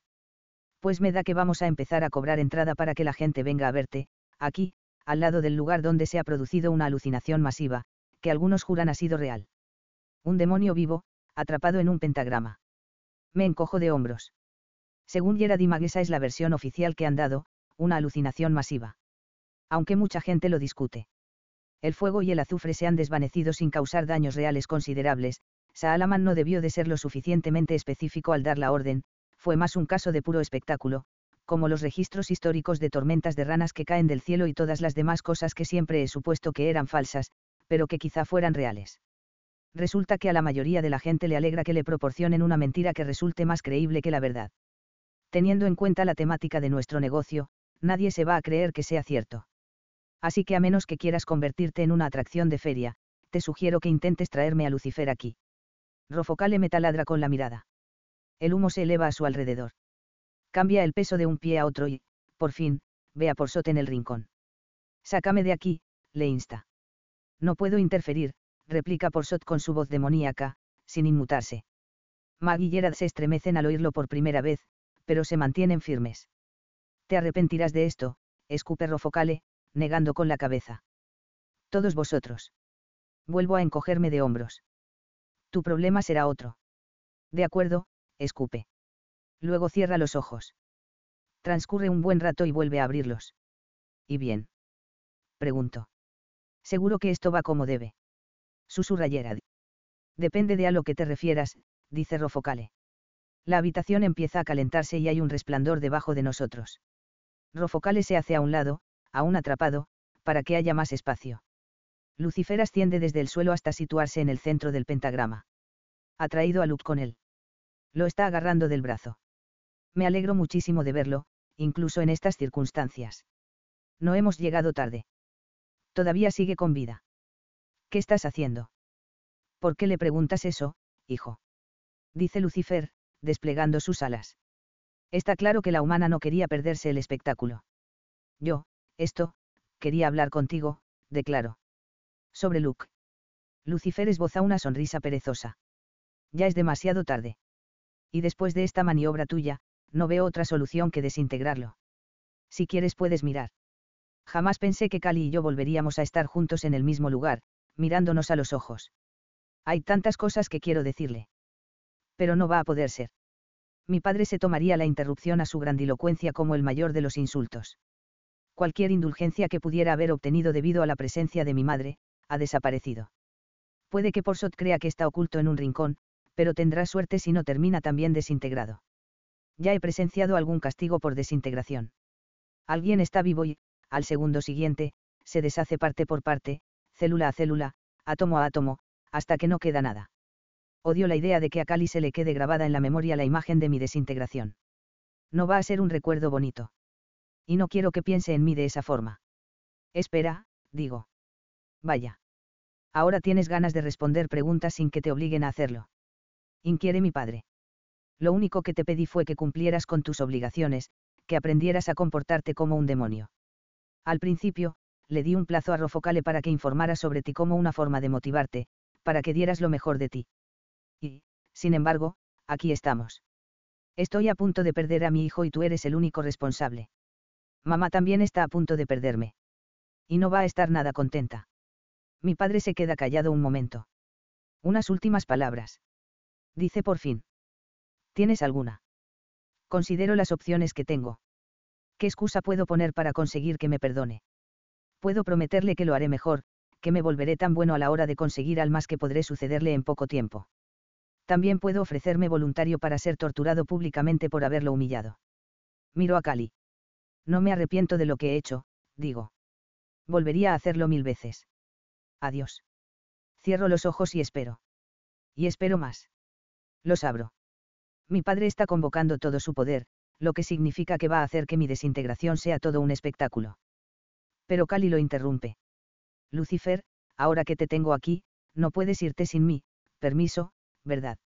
La furia que bulle a través de él es respuesta suficiente. Veo que Cali relaja los hombros. Se comprende que no lo tenía muy claro. Ha sido una auténtica valiente. Estás atrapado en el pentagrama, continúa. Así que deja lo que sea que estás llevando a cabo y no le hagas nada a Luke. Si quieres salir de aquí, tendrás que oírme. Mi corazón nunca ha pertenecido a nadie tanto como a ella. Luke me está mirando como si fuera una estrella en el firmamento, algo que anhela. Es único. Lucifer suelta un gruñido. Que ambos me hayáis metido en esta situación no es algo que se me vaya a olvidar así como así. Mira primero a Rofocale y luego a Porsot. El tutor de Luke levanta un ala a modo de saludo. ¿Deseas una audiencia? Continúa. ¿Quieres que te escuche? Pues muy bien. Habla, humana. Detrás de él, Gerard y Max se dan la mano como si les fuera la vida en ello. No puedo permitirme el lujo de que la situación se vuelva peor de lo que ya está. Tengo que conseguirlo. Presentar bien mi alegato. Explícaselo, Cali, dice Porsot. No sé si eso significa que está seguro de que no va a salir con vida de esto o que se ha armado de valor y tampoco está dispuesto a dejar que Luke muera.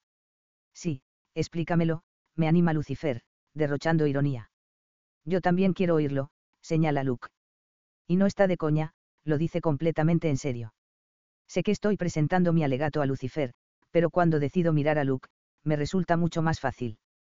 Querías que tu hijo te demostrara que podía conseguir un alma. Al principio no especificaste, pero luego cambiaste las reglas del juego para que fuera la mía. Y yo acepté. Le dije que si me ayudaba a evitar el fin del mundo, le entregaría mi alma. Tal y como le ordenaste. Eso ya lo sé. Lucifer me hace un gesto para que vaya al grano. Hice esa promesa creyendo que él la llevaría a cabo, que tomaría mi alma. Estaba dispuesta a entregársela por algo más grande que yo. Eres toda una heroína, declara Lucifer.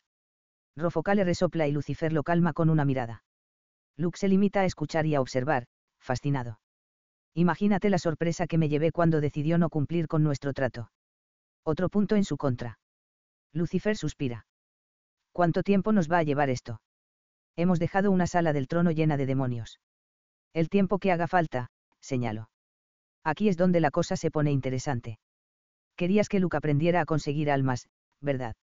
Sí, es un detalle esencial para un demonio, responder Lucifer.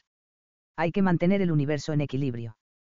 Pero según me dijo Luke, también esperas que los humanos te sorprendan, ¿no? Rara vez lo consiguen, apunta. Tú estás siendo una excepción y ahora mismo no recuerdo por qué quiero que me sorprendan, la verdad. Creo que no solo quieres que los humanos te sorprendan.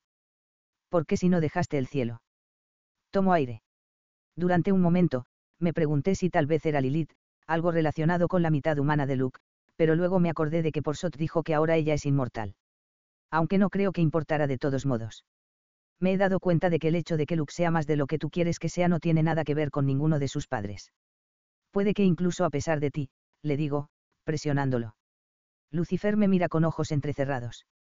Siempre he odiado que en los libros, cuando alguien realiza una gran gesta, sea porque es mitad demonio, o mitad cualquier cosa.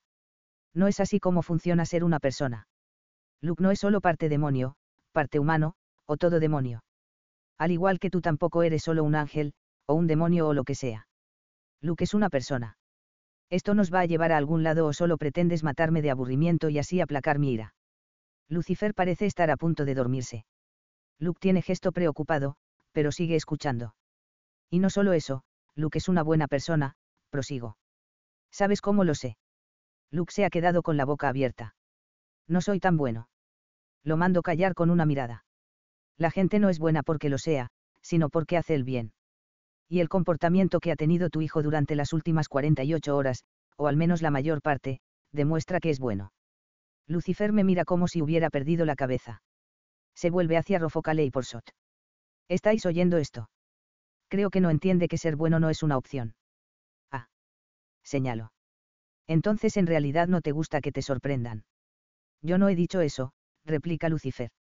¿Y no te parecería sorprendente que Luke haya conseguido un alma este fin de semana? ¿Qué alma? Exige saber Lucifer. La suya. Después de soltar esta sorprendente revelación, Cali se mete dentro del pentagrama. Seguro que sabe que con ese gesto está dejando libres a mi padre y a Rofocale. Está arriesgándolo todo a una carta. Se acerca a mí y apoya la mano en mi corazón. Este responde emitiendo una sinfonía de latidos desde mi pecho. Alzo la mano y la coloco sobre la suya. Luke tiene un alma. Y se ha dejado guiar por ella. Ha hecho lo correcto, incluso sabiendo que esto podría pasar. ¿Que podrías desintegrarlo por ello? Cali vuelve la cabeza hacia mi padre. Es un ser excepcional y se le da de maravilla ser como es. Deberías recompensarlo por eso. No puedes decir que no te ha sorprendido. Mi padre aprieta los labios. Casi puedo ver las ruedas y engranajes del pozo de tortura que es su cabeza, moviéndose mientras piensa. Me estás diciendo, declara al cabo de un rato, que mi hijo es un ser excepcional y que debería perdonarlo porque ha conseguido un alma. La suya propia. Cali lo piensa un momento. Quizá para asegurarse de que es un resumen adecuado de lo que ha dicho. Sí, responde. Mi padre presta atención a todos y cada uno de los presentes en la sala. Maggie y Gerard, que son lo bastante inteligentes como para bajar la vista y así evitar encontrarse con la mirada del mismísimo diablo. Porsot, que le devuelve la mirada con gesto esperanzado y Rofocale, que parece estar sufriendo una indigestión. Con él siempre es difícil de decir. Después, vuelve a clavar la vista en mí y levanta un elegante hombro. Muy bien, me habéis convencido. Y se marcha en medio de una nube de humo. No te merecías ningún indulto, espeta Rofocale. Se ajusta la chaqueta del traje. Te veo mañana en mi despacho. En cuanto averigüe lo que vas a hacer a partir de ahora. Y también desaparece. Será mejor que regrese al infierno y empiece a grabar estos acontecimientos, comenta Porsot. Estoy orgulloso de ti, príncipe. Hasta la próxima, le dice a Cali, y se va. Cali y yo nos miramos fijamente el uno al otro. Apoyo mi frente en la suya. Nuestras manos siguen juntas sobre mi pecho. Mi corazón late por ella. No tenías que hacer esto, le digo. Pues lo he hecho. No, me quejo. Tener que hacer cosas es muy raro. Te voy a poner un ejemplo. Esbozó una sonrisa y ella hace otro tanto. Esto es algo que tengo que hacer. Luke presiona los labios contra los míos y mi cuerpo se enciende como una mecha, pero es mi corazón el que estalla de felicidad, convirtiéndose en una explosión de fuegos artificiales. Todavía no me creo que haya funcionado, que Luke siga aquí, conmigo. Me agarro a la tela de su camiseta y sigo besándolo todo lo que puedo, hasta que me interrumpe la voz de Gerard, justo a mi lado.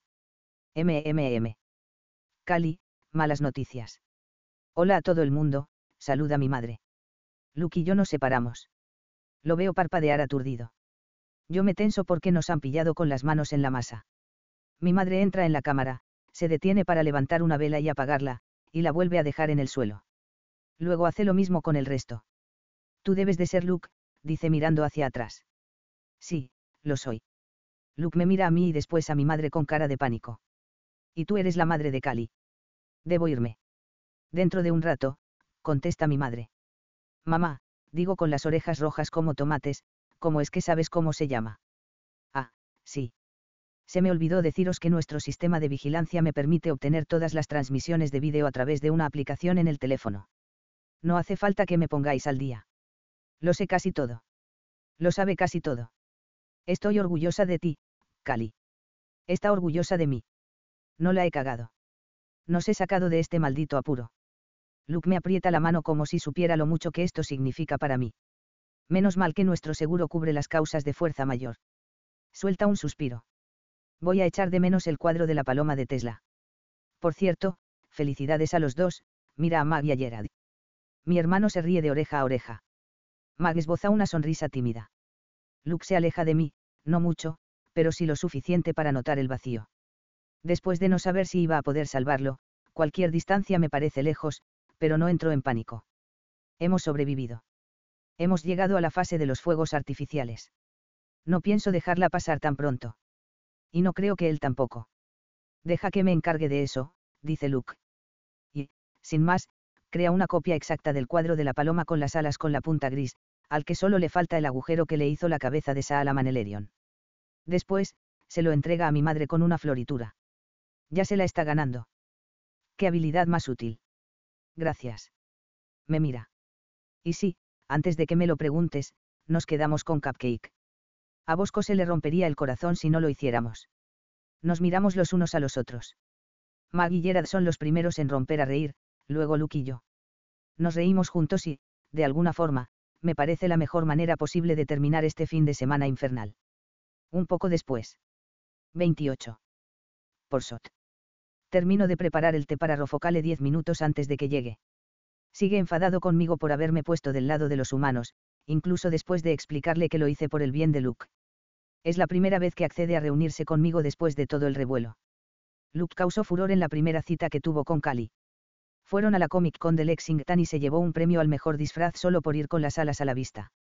Está cambiando, aunque no tanto. Estoy orgulloso de él.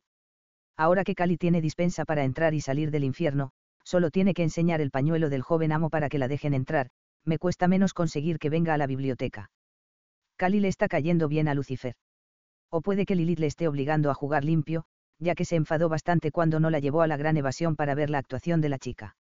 Sí, es cierto que ha podido ver una interpretación de esta, muy retocada para que Lucifer parezca el héroe, en uno de nuestros teatros de repertorio demoníaco. ¿Se ha enfriado el té? Pregunta Rofocale al entrar. Sí, respondo. Estaba caliente cuando se suponía que tenías que llegar. Rofocale toma la taza y la vuelve a calentar con el calor que irradia de su mano. Todavía se considera educado ser puntual, le digo. Lo siento. La culpa la tiene Luke y ese plan que han ideado el y Cali para ofrecer una segunda oportunidad en la tierra a las almas del infierno que cometieron infracciones menores. Le dije que Lucifer nunca lo tendría en cuenta, pero... Se encoge de hombros. Creo que es bonito, comento. Nunca se sabe. ¿Se han dado cuenta ya? De lo de Cali. Rofoca le sonríe. Aún no. Cali ya no es humana del todo. Esos viajes de ida y vuelta, y el contacto prolongado con la lanza sagrada han tenido sus consecuencias. Pero hemos decidido no estropearles la sorpresa y que sean ellos los que descubran el secreto. Fin. Save big on brunch for mom, all in the Kroger app. Get half gallons of delicious Kroger milk for $1.29 each, then get flavorful Tyson natural boneless chicken breasts for $2.49 a pound, all with your card and a digital coupon. Shop these deals at your local Kroger today, or tap the screen now to download the Kroger app to save big today. Kroger, fresh for everyone. Prices and product availability subject to change. Restrictions apply. See site for details.